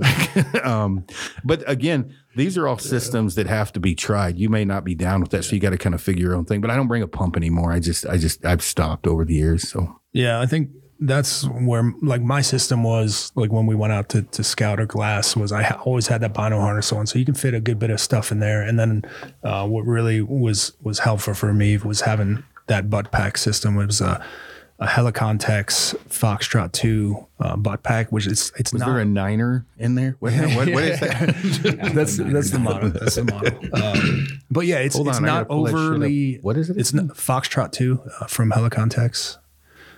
It's not overly large like a normal military butt pack, but it's not super small either. So I was able to carry my stainless steel water bottle with my nesting cup with its lid in one of the pouches on the one side. On the other side, I usually had, a roll of cordage or maybe my water filtration system. I'll throw my Sawyer squeeze in a bag in the other pocket on the outside. And then, of course, the butt pack system itself is where I had redundancy fire starting systems. I had my poncho in there. I had usually the day's worth of food packed in there in case we got stuck out there. So definitely don't buy that lumbar pack. Buy the Kafaru one, everyone. Sorry. Oh. That's actually pretty cool looking. Do you have a butt pack system like that? I didn't know that. Or I would have used yours. Yeah. Ours, we don't have you have to attach Nalgene bottle pockets to it. Okay. But yeah, we do. But anyway, go ahead. All right. So yeah, I mean, that was my system every day. So I had everything on me that I would have needed to spend an inconvenient night away from camp had we had to, I gotten injured or, gotten, lost or whatever it was and couldn't make my way back. Got mauled by a cougar. So with as people are listening in, with that, did you use that and strap it around your pack on the way in or put it inside? It was inside the pack. Yeah. So that's one I don't do that now. So and I only say this is not a sales pitch. This is a personal choice. I don't run the lumbar pack. We have a Bane lid and it's got to grab it to put your shoes in on a stock or whatever, or our normal lids you can wear as a pack. And really what that comes down to is weight. So for me, elk hunting, I have my big pack on me all the time. It never comes off. Mule deer hunting, you drop that. I'm not packing that fucker a mile and a half on a stock, right? So then it's the chest rig. I got you. Or that Bane. But if I would say people if want to use a lumbar pack, whether it's that Foxtrot 2 or what we have or whatever, there is a weight penalty to a certain degree with that, because if you have a day pack lid, it does hold a little bit more. When I say that, meaning I can put 3 6-liter bladders in a lightweight lid where I can't as much, but some people like the lumbar pack system. So like with what you did in that lumbar pack system, did you like that because you had no weight on your back? Yeah, I like the added mobility. Obviously, the problem with that is now, what if you're pretty far from camp and you do get an animal and you have to pack it out, and like you don't have your game bags with you, you don't have a way to pack the animal in your rucksack. So it's like, that was an issue, but I was also more lightweight. I was more mobile. So that was just my consideration there. Yeah. No, I mean, it's good. It's good, like food for thought, because like back in the day, I would actually put a day pack on my big pack, which was stupid because it was like an extra 5 pounds. And then I got to where I just have a big pack compressed down a lot. But then like on mule deer stocks, I put that, well, there's actually a guy, I think he was a former ODA dude. He's making now like a super ultra lightweight VS17 panel. Okay. It's still nylon, bright as shit. I wrap that around my pack for my back asthma, also to find the fucking thing, because I've lost my pack on more than one occasions. And people are like, how do you lose your pack? The mule deer hunt on one of those ones on the wall, came over with my pack, and I had a giant crevice that I had to cross, a very pronounced, we call it the crack. I dropped my pack in there to make the stock. I looked for an hour and finally looked back to the glassing point, and luckily Wesley Warner was watching me, and I could see him stand up and walk downhill, and I'm like, what the fuck is he doing? Oh shit, he could see my pack. Dude, I was 250 fucking yards from it. I'd walk down a ways and look back at him, and he would like pronounced walk down, and I'm like, well, I've lost my shoes for 6 fucking hours before, right? So that panel, I can't, it's Team Easties. I suggest, people are like, how do you use your shoes? I'm like, you think about it, like we go in on an animal, we're in our socks sneaking in. Yeah. I hit that animal in the liver. We get super excited, take off, lose our fucking minds. We're like, hey, let's get our shoes. Where were we? Yeah. Oh, that direction. Well, it's a set of fucking shoes, right? It's not, it's like a set of car keys. So once you lose your shoes, it's kind of like touching a stove. You find some ways to and people are like, why didn't you mark it on the GPS? Well, goddamn, why didn't I think of that? Of course, that's what I fucking should have done, but I didn't think about it. Yeah, that's what, and it comes with reps. It's like as you drop something, and that's what kind of that wrist compass or that wrist GPS, the Garmin 701 that I have, it has a button that you hold down. It's called the man overboard feature, and you just hold that down and just quick drops a point where you're at. So the good thing too is that thing backtracks to that with a distance, the 701, which is hugely important because one, it's a little motivation that, oh fuck, I'm still not 1,248 yards away. I'm gaining ground, but I use that feature a lot. But I don't use the compass in that. Right. I go to my M9, so it gives me my direction, and I don't pay attention to that because the compass isn't overly accurate in that 701 when you're fast moving. I have found anyway. Yeah. So the next thing you talked about, we did food, water, physical preparedness, and then sleep. So like the sleep system is a huge one. And like, hold on before you start talking about this. Yeah. What did you have for a sleep system, Micah? Well, actually, Joe brought our sleep system, and we bunked together in a tent, a 2-man tent. Yay! So how'd that go? I felt that a few times. It was warm. Yeah, it was. So what'd you guys bring for what tent, what bag, what pad, like that type of stuff? For me, well, it's a little different because I have to sacrifice quite a bit with all the camera gear that I have to bring. Having to bring enough batteries to last for 7 days. Had a drone, had GoPros, everything with me. As far as my sleep stuff, I brought a Thermarest, I think it's a Kuiu sleeping bag. And I did bring a 0 degree, which may have been overkill, but you never know in the mountains. Yeah. And then Joe brought his stuff. Yeah, the tent was a Big Agnes. I think it's a Tiger Wall 2-person tent. And then I had a Thermarest pad. And then I actually opted. I don't really like sleeping bags. Yeah. I'm a side sleeper and I move around a lot. So this trip I tried a puff blanket. I think it was a Rambler. I'm not familiar with that. I got it from REI. I wasn't a huge fan of it just because I move around a lot. So the blanket winds up coming. It's just like at home, the blanket winds up coming off. So I'd like to find something to get around that. But outside of that, honestly, it was pretty warm. Obviously, we had two people in a tent. He had a 0 degree bag that was essentially engulfing me as well. Yeah. I cannot do the 2-man tent thing. I fucking can't. I don't care if I'm walking in 20 miles. I'm bringing my own shit. I've had clients shit in the vestibule trying to get out of the fucking tent. I don't sleep, so I'm pissing out. I can't jerk off. Like, there's nothing good other than weight savings. Like, think about it this way, and people laugh at that. Who doesn't wake up with a heart on? Pretty much everybody. And then you're dangling that thing over your buddy, climbing over him to get out of the fucking vestibule. Like, there's nothing appealing about sleeping with a dude in a tent for me. And I used to do it to save weight, but that's one bucket. I'll work out more. I can't do it. And I mean, I don't sleep either. So if I sleep 5 hours a night in the field, I'm doing good. And that's broken up sleep, and I roll around like crazy. So how much will you like me after a fucking 10-day hunt in the same tent? I mean, I'm like you. So Mike he was the sleeper. I'm over here like every hour on the hour waking up. I can sleep through anything. So I don't know what he did in the tent when we went to sleep. So well, think probably a good thing. Again, like I brought this up to a buddy. When you sleep in a tube tent where you got to climb over the guy, and all of a sudden you feel something that feels like a thumb rub over your arm. What do you think that was? Anyway, next time I'm bringing in my own tent. I will say with the tent situation, when I did have something come get into my food. So that was fun. I don't know. I guess it was a squirrel, chipmunk, weasel, something. Yeah. So that's like bear preparedness, which I'm horrible at. So I put my food in my tent, right? Which you should not do. You should hang it outside. I eat at night. If I wake up and I'm hungry, I don't do like the intermittent fasting or what. I just eat when I'm hungry. When I'm not hungry, I try not to eat. If I wake up at midnight and I'm hungry, I fucking eat. And then I may not eat again until 1 o'clock the next day. But that's not great for bear preparedness, but it does help with, you're leaving your shit out with animals getting to it. But all right. So what'd you have?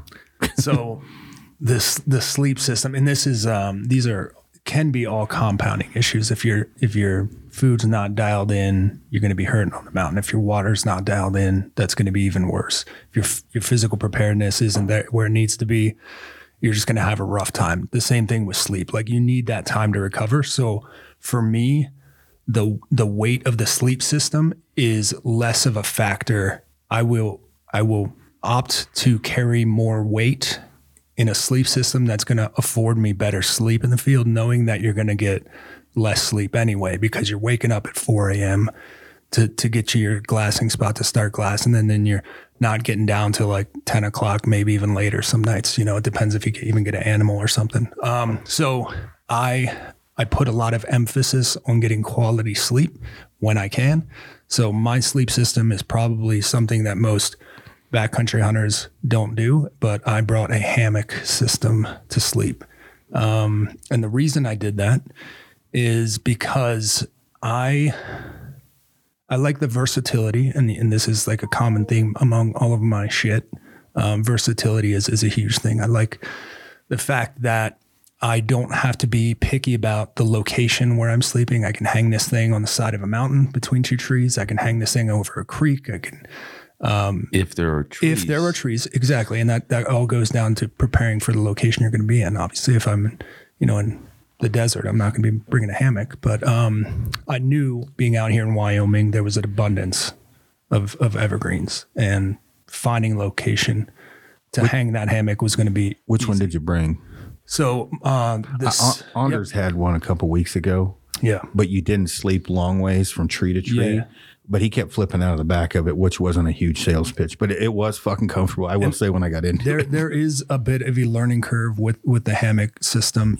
It takes some people quite a bit of time to dial that in, to learn how to sleep in it, because it's definitely different from what you're used to. So the system that I brought was a Sierra Madre Research. I think it's called the Nube. It's a Paris hammock, but the Nube system. And it's a complete system. It comes with the rainfly. It has a bug net with a gear hanger that hangs underneath the hammock, so your stuff stays off the ground. And I'd say the only downside to that system for me was how long it took to get it set up. And that's because there's like 6 tie down points for the rainfly. And then you got to, hang your ridge line to put the rainfly on. And then you got to get your tree straps to hang the hammock. So it takes a little bit of time. But we got to the point where we were tearing down and setting up camp where, I could do it relatively quickly. But if I had to do it again, I would probably switch out the Rainfly to something else. Maybe just some sort of like large 9x9 or 10x10 tarp. Again, that could be multifunctional. I could use it as my Rainfly for that. I could pack it out to take in my butt pack or in my bag as we go out on our stalks, or go glass somewhere else to use as a shelter system. And then with that, I also had an underquilt, which is this was another thing, is like I was debating, do I bring a 0 degree bag or do I bring a 30 degree bag? I knew the temps were going to be in the 30s, and I was like, I'll be okay with 30 degree bag, because the bag adds warmth down to that is what they market. But then you can increase that by sleeping in merino wool layers or wool socks. If you put on your puffy pants or your puffy jacket, that's going to increase the insulative value. So I knew a 30 degree bag was going to be sufficient out there. One that helped save cube space and a little bit of weight, but it was a down Sierra Madre Research 30 degree bag. Well, it was 2 bags essentially. It's an underquilt that goes underneath the hammock. And then I slept in the top quilt, which is essentially the other half of the sleeping bag in the hammock itself. And the reasoning behind that is the main issue with a hammock, especially, at 95 or 96,100 feet, is you're battling convection at this point, where you're having wind blowing over and underneath you in the hammock, which is causing you to get colder much faster. Whereas when you're sleeping in a tent, you're essentially just battling conduction at that point, and you battle that by sleeping with your thermarest. So you have to hang your bag underneath the hammock, the underquilt essentially, to battle that convection. Because if you're just sleeping in a bag in the hammock, all of that insulation that you're sleeping on is not providing any insulative value. So it's pretty much useless, which is why you need an underquilt and why you need a top quilt to sleep in the hammock. So, like with the hammock, and I've definitely cracked a joke or two about hammocks. In some ways, they are comfortable. The one thing is, if it's extremely cold, by the time you have your underquilt and everything else, I would imagine you're running 5-6 pounds. Yeah, easy. So in Anders' case, Anders is 6'10". A Helionox cot is 2 pounds 6 ounces, I think. So that was what he went to, trying different systems out. So I mean, hammocks are super comfortable for some people. The only for me, obviously, for whatever mental issues I have, I like to have all my shit around me or whatever, where you can't have that much. But they are handy. But on high country mule deer and sheep hunts, they're more, you don't have a lot of shit to hook them to. Right. But by the time, what would you say it weighed with underquilt, hammock, all that bag, in your sleeping bag? Honestly, that is one thing that I didn't weigh because I didn't really give a fuck. I was like, I'll carry it no matter what it weighs. Yeah. So you sleep good in it though? And the reason I sleep good is because the hammock itself is like an asymmetrical cut hammock. So you're not sleeping end to end like you would think with a normal hammock, where your like body is bent in half. That would be uncomfortable as fuck, because you're crushed in like a little coffin. Your shoulders are rolled in, and not to mention your feet are probably above your head, and all of that blood is rushing down into your core. So now your feet are going to get cold at night. So you don't sleep in a hammock like that. You want to get a hammock where you can sleep off at an angle. So essentially, this asymmetrical style of the hammock, and Hennessy hammocks do it. War bonnet hammocks are cut the same way, where you get in the hammock and then you cant your body off to a 45 degree, and some are made to be left angle or right angle. It just depends on the cut of the hammock. But yeah, you sleep off on an angle. So essentially you're laying flat in this hammock, and it's super comfortable. It's like, I would not be able to get as good of a night's sleep in a tent. I'll do it. It just won't be as comfortable. And that's why, like, now I'm not having to worry about, is there a root underneath me where I set up my tent, or is there this rock? Is there a slight slope? And now, I'm sleeping with me rolling off of my thermarest because I set up my tent in a place that wasn't completely flat. So I just like that aspect of it, where I can just kind of pick two trees that are adequate distance apart, set it up, and I know it's going to be an awesome night's sleep no matter what, as long as I have trees. To your point. I take trazodone. That helps a lot. Yeah, you can that fixes most problems. I just don't sleep that well anyway. I have been looking at two different, the Hennessy and the war bonnet hammock or whatever for certain trips, especially fishing. But so like right now, if like it sounds like we got the wing it crew to the left and the more prepared crew on the right. If you guys were going to go, like I said, hey, like right now, budget's not an option, right? Hey, you guys, you work for me. We're taking 10 days off to go back out. You got a day to prep, and we're going to head back out on a bear hunt. I'm not going to ask you because you already got a ton of shit, but I'll ask you in a second. What are you guys grabbing? Like, are you going to grab a quilt again? Like, what do you... I would probably not get a quilt again. Like, and we're going straight to the mountaineering store. We're getting cool shit. First things first would be toilet paper. Yeah. Dude wipes. I bring wet wipes. Yeah, we ran out of wipes. Thank God Kurt has some old disc. So I'd probably go back to a sleeping bag. 10 I was good with.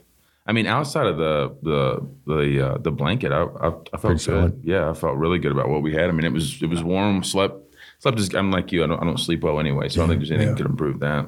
Yeah, trazodone. I was good. I promise. Yeah, I think I wouldn't change anything for me because I slept and didn't wake up till we were supposed to get up. So. You're a sleeper anyway, right? I can sleep through anything. I Yeah, can that's sleep awesome. outside on the roots. There's a few things I wish like I could change life. I wish one I could sing because I can. I sound like a cow getting hit with hail, and I like singing, so the stereo's up a lot. And I wish I could fucking sleep because I can. So you're lucky. What about you? Anything different? I have a lot of lessons learned from this trip, and there's a lot of things that I'll do different on the next one. I guess just to keep it short, if we're talking about the sleep system, I would still bring a hammock with my top quilt and under quilt, but I would change the rain fly. One, just to make it more efficient in setting up and tearing down. Food, I think I was pretty good, but I had planned to I wish I had more ready to eat food. Like in the morning, I had this granola mix with dry milk and dry peanut butter and like chia seeds that I was planning to have, just dump water in. And there were a lot of times where like I just didn't feel like eating that or prepping it to eat in the morning because we were already at our glassing spot and I just didn't want to bust it out and dump water in it and chew on this. I wish I had like some sort of bar or meal replacement thing for breakfast.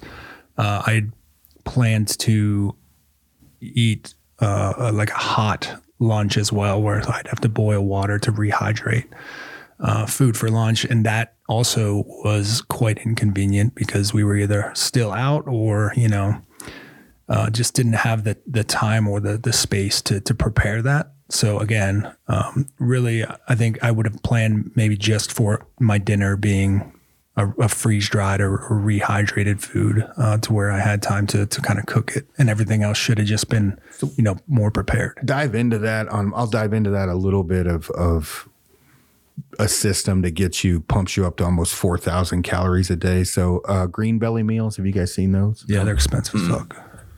I'll talk to you about that. Those are awesome. Or I can help you with that. And then but I will say I probably order $500 of green belly meals and I get a discount now. I would buy them every time because I can survive off those motherfuckers without a stove. What is it? A green belly meal. Is it just like It's a bar. It's a meal bar. Super calorie dense. Yeah.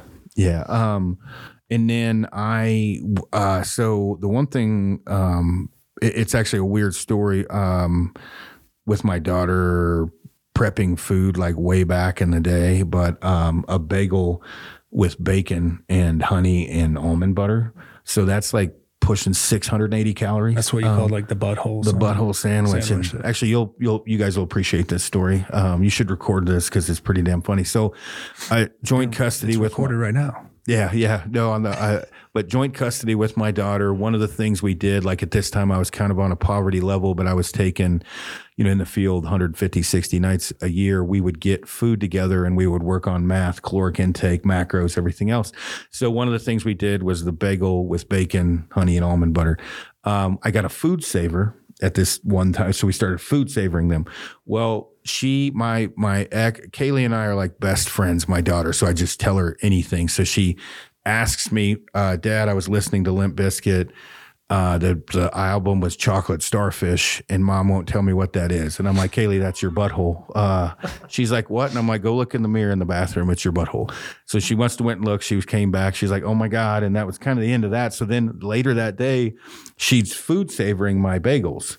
Well, it looks just like a brown eye once it's food savored. Yeah. So she's like, Dad, it's a chocolate starfish. So that's where the butthole sandwich came from. There's actually this article about that on Rockslide. So, but that's a good way, those green belly meals. But honestly, making them yourself, have you tried that yet? I haven't. Holy shit. Yeah. So like if I can't even cook, the highest caloric intake bars I've ever had were ones I made at home. And they're, green bellies, what, $6 or something a bar. You're down to about 64 cents if you do the math of making them yourself. Okay. And you know exactly what's in them. They don't last this long, right? So you got to prep them before you go on a trip. But on a 10-day trip, it's a lot of almond butter, some olive oil. I put craisins in mine with like sliced almonds. Yeah.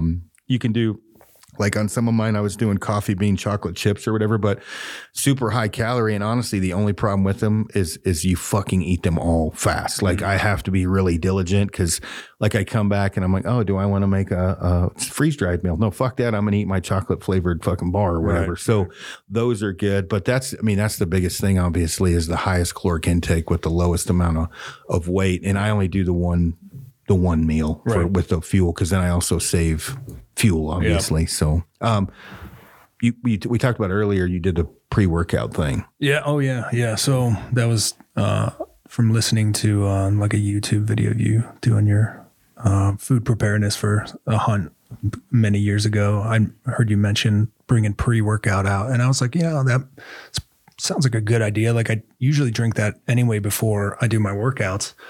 So that it might be something nice to just take a scoop of that in the middle of the day. You're feeling lethargic or you're not kind of dialed in, and it just gives you a little bit of a boost. And I found that to be pretty helpful. Saves weight is what it does. Are you guys caffeine addicts over on? Yeah. Yeah. But we only made coffee one morning, honestly. Oh yeah, fuck that. Yeah, I can't do that. I got to have caffeine. That may have been where my headache came from, actually. Yeah. Not having caffeine. Well, you guys had the Black Rifle, whatever discs. Instant coffee, just drop it in. But it was like, you had to like brew it and then you take the bag out. Yep. Yeah. It's a little like a tea bag looking thing. I brought out some just instant coffee packs. And so I would just, I wouldn't boil water in the morning again, because we didn't have time or something, or we were already out getting ready to glass. So I just dump the instant coffee in my canteen cup or my nesting cup and drink a cold brew coffee. Obviously less energizing. Yeah, it's bad at, like, again, with the whole paying the tollman thing. Like, if it's only 2 nights, I'll pack in canned C4s and fucking drink those in the morning. Like, weight doesn't really affect me as much, to a certain degree or whatever. But like, I give you a prime example of not knowing what you're carrying. My buddy bought bacon cheddar bratwurst, maybe. We were getting ready to backpack in for 7 days. He bought a 6-pack of them, and he was like hemming and hawing if he should carry them to eat them the first night or two. And I was like, you stupid fucker, don't carry those in. So we get in like 3.5 miles, 4 miles. And he's like, man, I can't wait to have those bratwursts. And he's like, I said, you fucking crazy bastard. You packed those in? He's like, no, fuck no. I hid them in your pack. I didn't even know, right? They were in my pack. So, I wasn't mad at him. I was pretty happy we ate them. But that weight conscientious thing, to a certain degree, if you're doing a big dick kicker of a trip, obviously go as light as you can. But to me, if it's 2 nights, I'll pack in a 5th of whiskey for everybody. Like, it's not anything that I just don't give a shit. But when you do a 10, even a 6, like 6, 8, 10, 12 day trip, my pack is pretty fucking Spartan. Like, there's not a lot in it, because you're looking at, if I can get to 70 pounds with optics on a 10, 12 day trip, I've done pretty damn good. What was your pack weight? Did you weigh it? Yeah, my pack weight, including the pack and no water, was about 55 pounds. Yeah, that's solid. Especially I had the impression it was going to be quite a bit more than that from all the doomsday shit you were talking about, but obviously you've got it really dialed. Did you guys weigh yours? What do you think? Well, I know just make some shit up. What? I know what mine weighed just from the airport. Yeah. My pack was 48 pounds, and then plus my other pack. I had to carry 2 packs most of the time, so my camera gear was like probably 15 to 20. Yeah. That's what kills it. Wally, the guy coming, when we went in, he picked my pack up. He's like, what the fuck is in this thing? And I'm like, dude, I got a Canon R3. Yeah. I've got a 70 to 200 lens of 15 to 35 and 28 to 70. At 28 to 70 is 2.5 pounds. Yeah, that's it. And I was like, but we're going to get some fucking good photos, right? And I was like, oh, believe me, dude, if we're going in 8 miles, I'm got you. Well, you know what's coming? I bought that Leica Q point and shoot. Have you seen that? Have you seen it? Yeah. I'm getting older, right? So I'm like, okay, if it's not, if I'm not doing what you're doing, where I'm I'm taking the photos, and it's just me trying to do this, I ponied up. It's what the fuck was it? $5,700 point and shoot camera, but it puts out badass images, though. Dude, I was looking at it, and I'm like, okay, if some of this shit that I'm about to do this season, I even with an R5 and a 24 to 70, it's also having it out. So if I'm hunting, right, I'm not going to have that camera out where I can actually keep that thing relatively available, that Q series camera. But again, cameramen always get fucked because it's not just that. If you're doing like you were doing, like both of you guys, where you got to go ahead and behind, you're also like a dog. If we walk 10 miles, dogs walk 40. A cameraman, if we've done 10 miles, you've probably done 13. You've done extra. So right. It felt like it.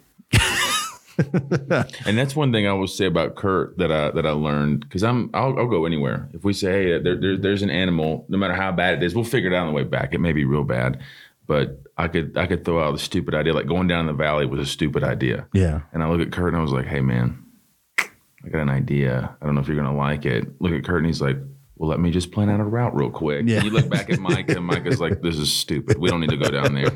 Yeah. I mean, that one, it would have been nice if we had gotten there. We just didn't have the time. It was quite a ways away. We were really contemplating going, and I was like, all right, let me plan a route. So I pulled out my device and I just started plotting this route, measured it out, and it turned out to be, almost 11 kilometers away, which is like not undoable, but we only had 2 more days left, I think, at this point. Yeah. And it was just like, we just burn a morning and an evening of a hunt just trying to get down there in a time. It's better than being with Debbie Downers. That's like the worst thing in the world. Like that you want that of like, hey, there's no mountain too far, or whatever the fuck the saying is, right? Like, let's just roll. Yeah. Occasionally, I will be the first guy to say, that's a fucking horrible idea. Let's not do that. Yeah. But as far as laughing, always being in a good mood or whatever, is key to like, it's just like a marriage. Having a true hunting partner for backpack hunting is more important than honestly probably a marriage, because you are stuck with that person, right? And they need to have the same moral values, and I don't mean that in the sense of like shot distances, ethical. Like, I hunted with a guy, I took a frontal shot, and you would have thought I slept with his daughter. I'm like, dude, it worked. It's dead. And he was all fucking butthurt about it. And I'm like, okay, this is awkward, man. Like, I should have asked this question, right? Where,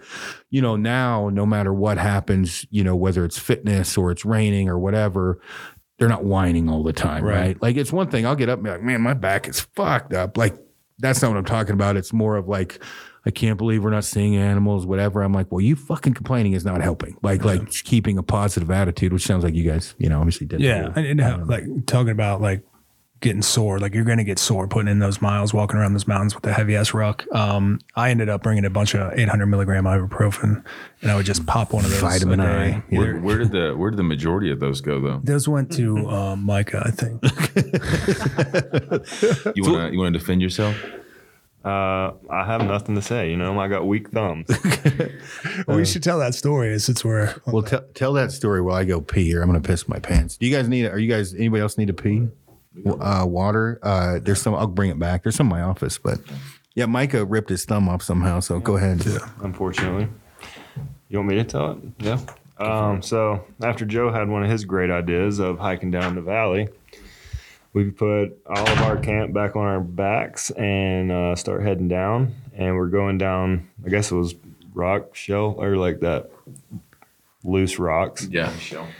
And my feet slip out from under me about halfway down this, and I tried to catch myself and felt something pop and looked down. My thumb's out of place. So as quickly as I could, I got it back in place. And at this point, I just want to state, like, me and Kurt are in a good place because Kurt's a mover and I'm ready to move. Micah never wanted to go to the new spot. Yeah. So he's already, he's not pouting, but, before we were walking down this hill, I looked at Kurt and I was like, hold on. And I gave him a hug. I was like, I love you. I'm sorry. And we take off running. So as soon as he pops his thumb in a place, I was like, oh God, this can't be happening. I wasn't complaining though. No, you didn't complain. It was good. Yeah. And so he definitely manned up though, and you took your glove off, as painful as it was, and we were like, oh my God. And you just grabbed your thumb and ripped it back into place. And I was like, okay, good on you. Didn't scream, just kind of like, oh, okay. And then just grunted and kept going. What was going through your head when you looked down, you're like, oh no. Well, I had been there before a few times. Yeah. So I knew that the quicker I got it back in, the less pain I was going to be in for the rest of the trip. Yeah. Got it back in relatively quick until the next day. It wasn't this. It was the same day, wasn't it? Or was it the next day? Next morning. No, it was the next. Okay. It was the next morning. And I guess my thumb was so weak from the previous day that I went to stand up and put too much pressure on it, popped it out again, and that one. So the funny thing about that is, in hindsight, after the first one, Joe and I were talking. We're like, "Fuck, we should have maybe like pulled out a camera and filmed him popping this thing back into place." But at the time, you're like concerned for your friend, and you're like wanting to make sure he's good to go. So you're not thinking about that. But in the next one, we definitely were thinking about that one. So I mean, he's over close to the tent, I think, and me and you are glassing over on the glass. I was glassing with y'all. I went to stand up. Yeah, but you weren't like right there on us. I was on the cliff. Y'all were over at the logs. Yeah. And he stands up, and you can I kind of hear him like mumble something. It's like here it is again. Something like that. I said no. I look over my shoulder and you can see him. It almost looks like he's dislocated his shoulder because he's just like hanging that arm down because it's in pain. Yeah. And this time, me and Kurt like jump up. Kurt rips out his phone, and I'm like, make sure you're recording this. I was on it, and I'm a horrible friend. I look at Micah and I'm like, hold on, let me get my camera. Yeah. So I go to my pack, grab my Sony, and I start taking pictures. You can hear me in Kurt's video, and I'm like, hey, turn it towards me just a little bit more. You can just hear the camera grabbing focus and going off. Just great friends. Just let him sit in pain while we bust out our cameras to record the moment. And then we're like, all right, go ahead and pop it back in place. Yeah. So all that's on video. So I just got back in here. I saw the thumb video. Yeah. You've never dislocated it before? I have. Back when I played high school football, I dislocated it, and it, I guess, effed it up pretty good. So I guess I had popped it in and out before. Yes. You should see him wiggle. After he did it the second time, he was like, no, I think it's pretty bad, and was just wiggling. He's gonna have to go to the doctor. Yeah. So this was my first time hanging out with Micah, so it was good experience. But I think really quickly I found out that he is quite accident prone, and I know Joe has said this before, and Micah said that his brother says that all the time.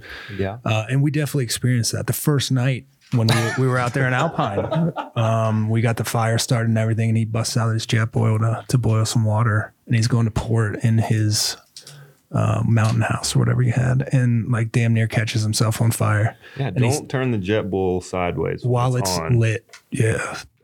Flamed up in my face pretty good, and I tried to blow it out like an idiot. Then I realized there's a little knob you can turn it down. Yeah, I mean, you went through all the panic cycles, but you figured it out pretty quickly. Yeah, wasn't bad. I'm trying to think. We did not do a podcast on the Oudad hunt.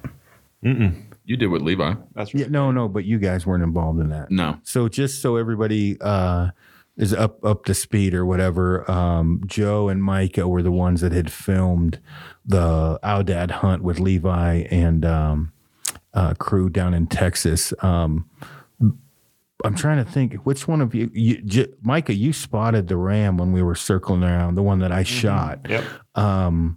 Which that ended up being. Was that like 7 or 9? At the most. It was 7 yards. It was in our face. Yeah, 7 yards. And then you got the close camera angle and you got the far. Mm-hmm. Or say far. You guys are like 8 yards apart. I was in the back of the line. Yeah. So just so everybody knows that's what. And then is that coming out? Are you guys going to actually put the footage of mine on film? Oh yeah. Oh shit. It's going on there. Might have to bleep a few things, but yeah, it's going on there. Yeah. Not just for me either. I wasn't the only one cussing. That was insane. Yeah, that was the coolest hunt I've ever been on. I might edit this out. I think our first interaction was me skull crushing a fucking javelina with a boulder. Because I remember looking back on Joe's face thinking I probably shouldn't have done that in front of these people without asking. I'd never met Aaron, but I've heard all these stories and just whatever, killer, savage, does all this crazy shit. And then you meet him and he's just, he's a big dude. He's a knuckle dragger. He's an alpha guy. And then we're rolling around the mountains on these side-by-sides going to find these rams. We had talked about it. It was nice. It wasn't weird. And thank you. I'm in the back. I'm in the back side by side, and something had happened. I don't know what happened. I won't give you the details. But next thing I know, I see Aaron running through the field with a fucking boulder, and he just lifts it up over his head like a caveman. This boom, and I look at Scotty, and I was like, "Did he just kill that with a rock?" And Scotty's like, "Ugh. I think so. I don't know."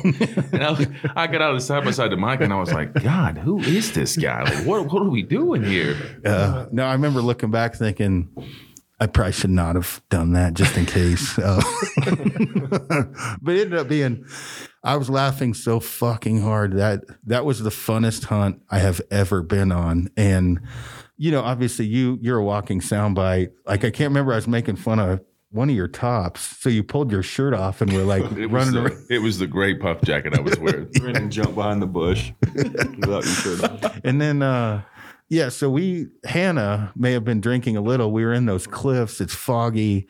And I remember him grabbing a rock like this and going and just chucking it. I'm like, the fuck is he doing? He's like, there could be something down there. I was like, what the hell? Yeah. That entire trip was pretty damn funny. We were literally just telling Kurt about that trip yesterday when we were coming out of the mountains of how fun it was, and talking about Scotty and what a good dude he is. And I think Micah and I were saying, we were talking about we wanted to go back. Oh yeah. Well, we need to get that planned for sure, because that is a fun hunt. Yeah, 100%. How'd that footage come out with the fog and everything? That was awesome. Was it as good as it seemed to be? Yeah. Other than I didn't segment. Kill that fucking ram, but yeah. Oh, we should have. It was close. There was a lot of sprinting involved with that whole ordeal. Is that the one where you were chasing down the goat? Yeah. Aaron just takes off running and just try to keep up. Just trying to count coup on a.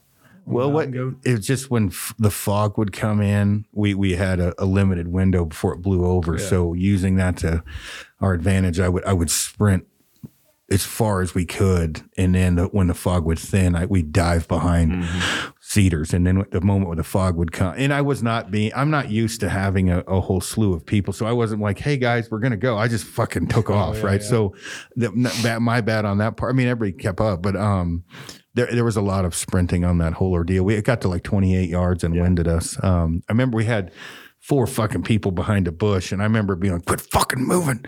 And he was trying to get it on film, and the last thing on my mind is film. This is like a 34-inch, largest ram on the ranch coming right at us. And I'm like, oh, sweet. And Levi's ranging it like 86, 64, but it was probably a 50 mile an hour a shot I couldn't take. I mean, I could have taken it. I wouldn't have made it. That was probably some of the coolest shit I've been involved in because that thing was coming straight at us. Yeah, it was killer footage too. When will that be out? That's going to be episode number 4, so that will be probably first, maybe second week of August. Gotcha. Yeah, I've had a lot of people ask me about that. So, getting back on track with your hunt, did you tell the lion story? The mountain lion? We didn't get there yet. But Joe's the best at this. Yeah, this was post moving to our final glass location. Yeah, so we had decided we were going to go. We're going to drop down in this valley below us because we felt like we'd get a better vantage point of the hill that we were glassing because it looked better. And that was another big dilemma point for us. And I'm sure every hunter faces it, where you're like, it's not panning out where we're at. Yeah, like, do we move? If we move, we risk not seeing this animal where we've been at for the past couple of days. But if we do move, we might see him somewhere else. I'm going to tell a piece of the story, and then I'm going to let Micah tell tell the interaction. So we drop down to this rock, and it's we're like on a rock bluff, and it's just like drop down to a bench, another rock bluff, drop down to a bench, another rock bluff. Pretty much all around us, but we can see the entire valley. So we had decided this is where we're gonna make camp, and we're glassing 15, 20 yards from camp. So it was just a convenient setup as well. So we set everything up. Glassed that evening, didn't see anything, and at this point, we hadn't seen a bear in 24 hours, something like that. So we're starting to get a little lax. Wake up the next morning, glass all morning, saw a bunch of elk down in the valley, a few mule deer, but didn't see any bears. And we're kind of getting close, running out of time, just how far we're in. So we're trying to decide, do we want to stay where we are? We're probably not going to move in this valley again because we've hunted the whole mountain. This is when we talked about moving deep into the valley. That was like almost 11K away. Yeah, that 10K. We wouldn't have had time had we gotten an animal to pack it out and get out of there. So yeah, we were kind of stuck there. And we were talking about, do we go back to Unit 16? Do we go back down to Alpine and, camp out for the night and then spend the morning and try to find somewhere and hike in and kind of hunt that evening? Just in a higher density area, we thought maybe we'd have a better chance just for one hunt. So we talked for 45 minutes, decide, all right, we're just going to stick it out here. Like we're here. And I guess we decided we need to ramp up the level of aggression of how we're hunting these bears too.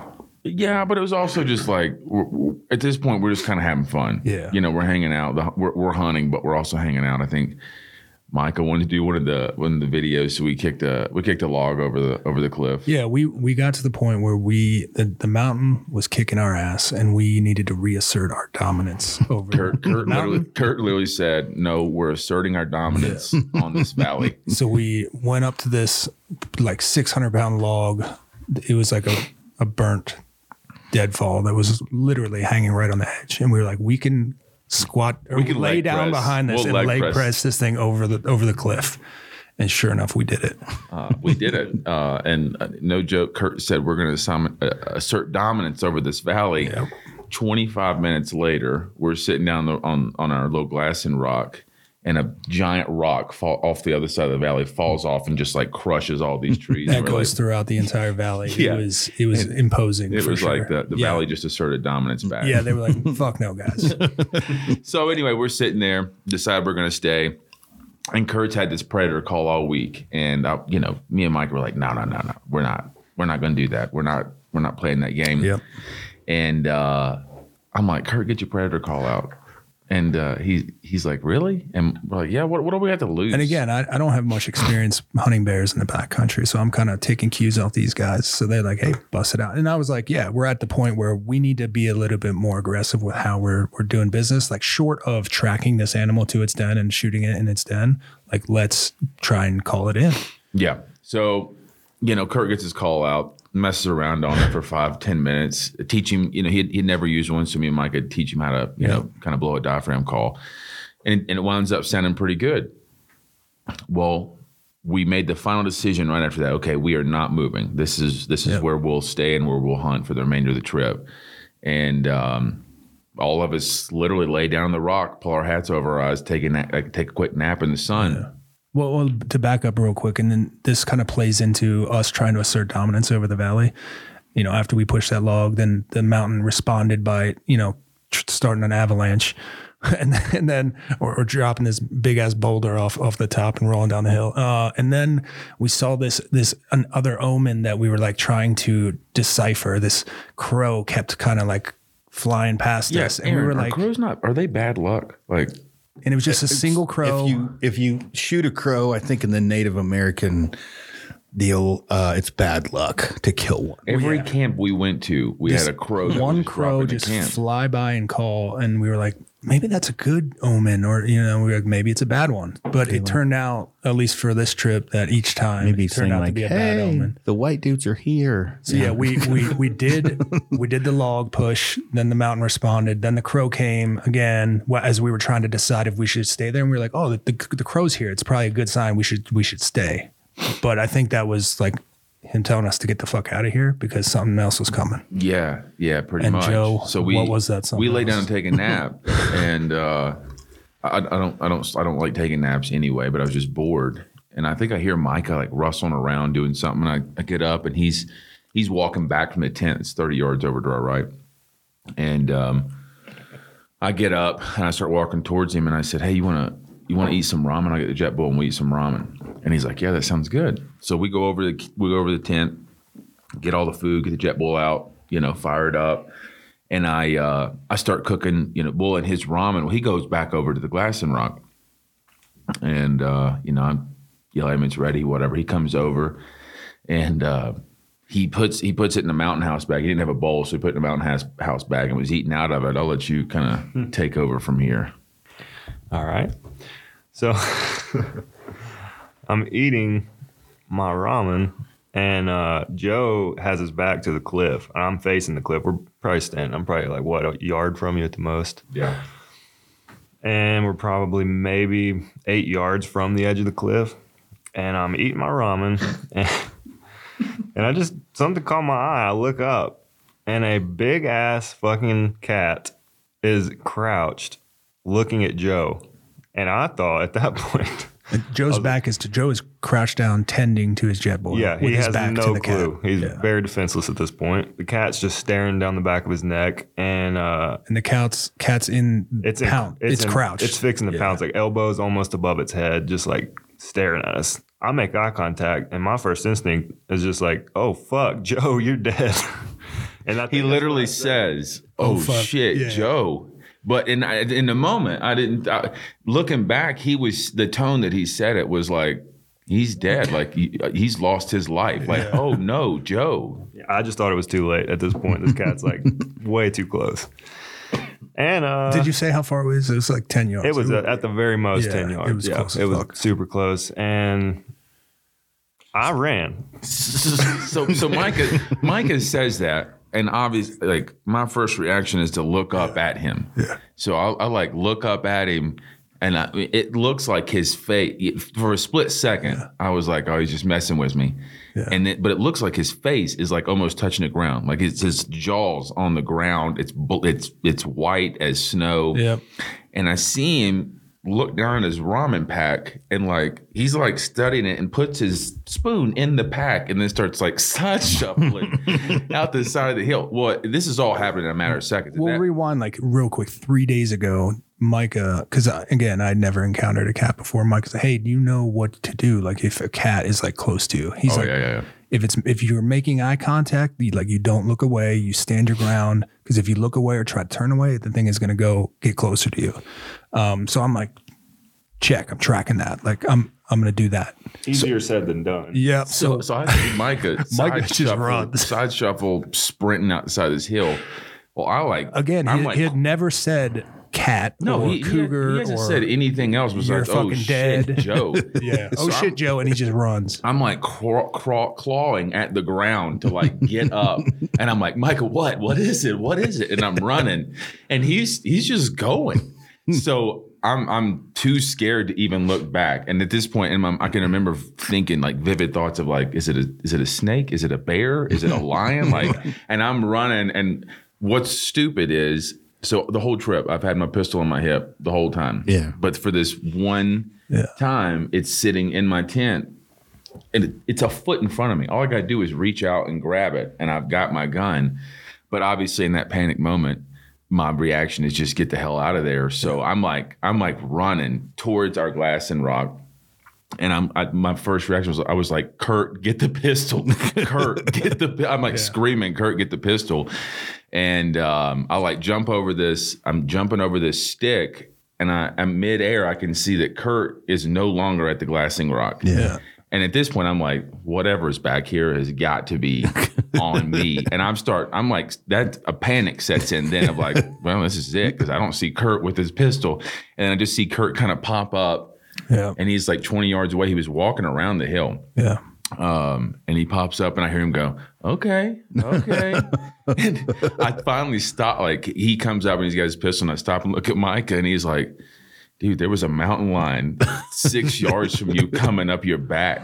Oh shit. Yeah. So from my perspective, it was like I was gathering up my stuff, getting ready to go a little bit further away around like a little ridge to glass from a different location. And all I hear is a little bit of rustling. And then I hear a frantic call for my name. And I'm like, what the fuck is he like?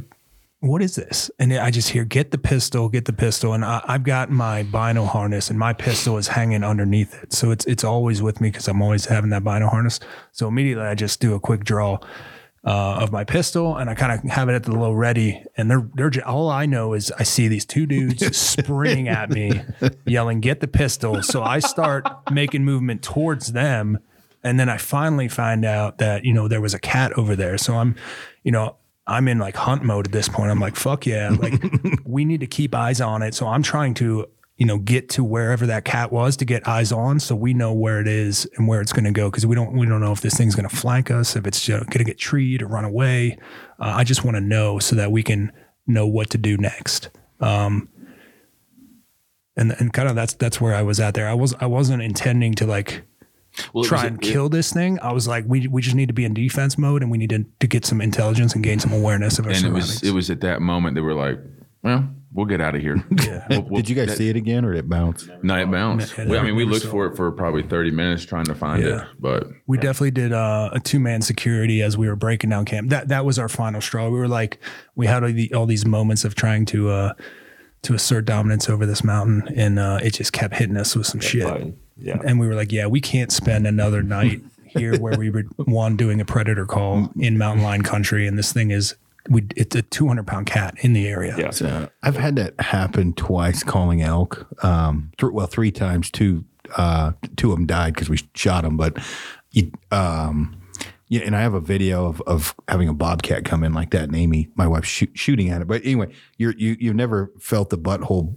fucking pucker factor because even bears, like, don't get me wrong, a grizzly is very intimidating, but you see those, right? Yeah. You do not see mountain lions very often, except usually from a far distance. So lost calf calls or whatever, like we were in a clear cut, fucking turned around and there was one looking at us and I'm like, shoot this motherfucker. And he's like, is it a bull? I'm like, it's a cat. Well, my buddy initially thought like house cat or something. I'm like, he goes, a house cat. I'm a fucking mountain lion. Kill this motherfucker. He shoots, smokes the fucking aspen beside it, and it just goes, doesn't move. And I'm like, keep your shit together. It didn't move. Shoot again. Shoot again. And he kills it, right? Mm-hmm. And I was like, dude, you okay? And I'm like, well, I think I shit myself. But yeah, I was like, dude, it's fucking 8 yards away. How'd you miss it? And he was like, I was nervous. I was like, holy fuck, that's never going to happen again. Wrong. 2 years later, we're like slowly walking, cow calling, lost calf calling. We go to take a knee and I look to the left and there's one fucking coming. But it was a younger cat, which you probably need to worry about more like young grizzlies. And I was like, oh shit, dude. Hey, do you have a gun? And he's like, no, I don't bring a gun. I'm like, well, yeah, I don't either. So let's knock an arrow because this fucking thing. And you could tell he was like 60 pounds, probably just kicked off his mom or whatever. And then the other one that had come in, we were on a kind of a water hole just midday, not sitting in a water hole, but midday. And we weren't calling at all. And that thing walked in and I'm like half fucking asleep. And I'm like, and then my buddy killed that one. Some states you can hunt them during elk season, some you can. But you'll about shit your pants when that happens, which I'm sure you did. It's a very eerie feeling. Yeah. Well, and I only saw it for at the very most 2 seconds. Yeah. And I was out. Yeah. Well, it's one of those things too, where it's like, had he not walked back when he did, oh yeah, it was like, Joe would have been dead. Yeah, it was like, it was over. Like I had no idea. My back was completely to it. Yeah. It was just, there's a lot of, and I went earlier, 30 minutes before that or 45 minutes before that, went over there to use the bathroom, like right where it came up the mountain. So it's like, there's multiple situations where you kind of stop and think like, yeah, I'll never let that pistol come off my side again. The thing is too, like depending upon where you are and what you're doing, sometimes like that they're looking for a pet because most hikers hike with a dog, right? And so they'll be looking for a pet too. And that doesn't mean like Joe wouldn't have turned into the pet, but obviously, any whatever predator wise, you're a big dude, so maybe that would have helped, maybe not. But I've not had that happen before, not like that. Like you know what I mean? Especially you look over at Kurt and have a mountain lion behind you. And they're like, what do you say? Kurt, don't be nervous, but there's a 170-pound fucking cat behind you. Right. That was not how it went down. Yeah. I mean, that's a good lesson learned for anybody like listening on this. Like you can think that just setting your gun down like right next to you is enough and you grab it if you need it. But it's like when that happens, you just go in, a different mind space or headspace, or and your mindset is different, and you may not react how you think. So don't ever get it off your body. Yeah, because I just blacked out. Like I literally, just like you just black out and go into like I got to get out of here mode. Yeah, I've had that happen with grizzlies before. I mean, black bears aren't really a threat to, I mean, they are, but grizzlies are a threat. And last year, and I've been around a shitload, but last year we were spotting for mule deer. I'm not as energetic to sleep on the ground for no reason. So I helped these guys find some deer, and then I called Amy or messaged her on InReach, and I was like, hey, you want to come grab me? And hiked out. And I hit one on the way out with cubs, but it was a ways away. And then I got in the timber just fucking around. And then all of a sudden, fucking one pops up on its hind legs. I was like, and I don't carry a gun. I had one on the other. I'm bad. I don't fucking, and I was like, yeah, this is a fucking problem. I have got to stop carrying a gun. And it popped down and was, they do that lip curl sniffing, turned its head, and I'm like, oh, fucking gee. I was hoping it'd smell me because they'll usually bounce. Right. And I was like, sweet Jesus, please let the fucking wind turn. And it winded me. It ran about 100 yards away and started fucking around again. And then I walked like a little bitch down to the vehicle. Why don't you carry a gun?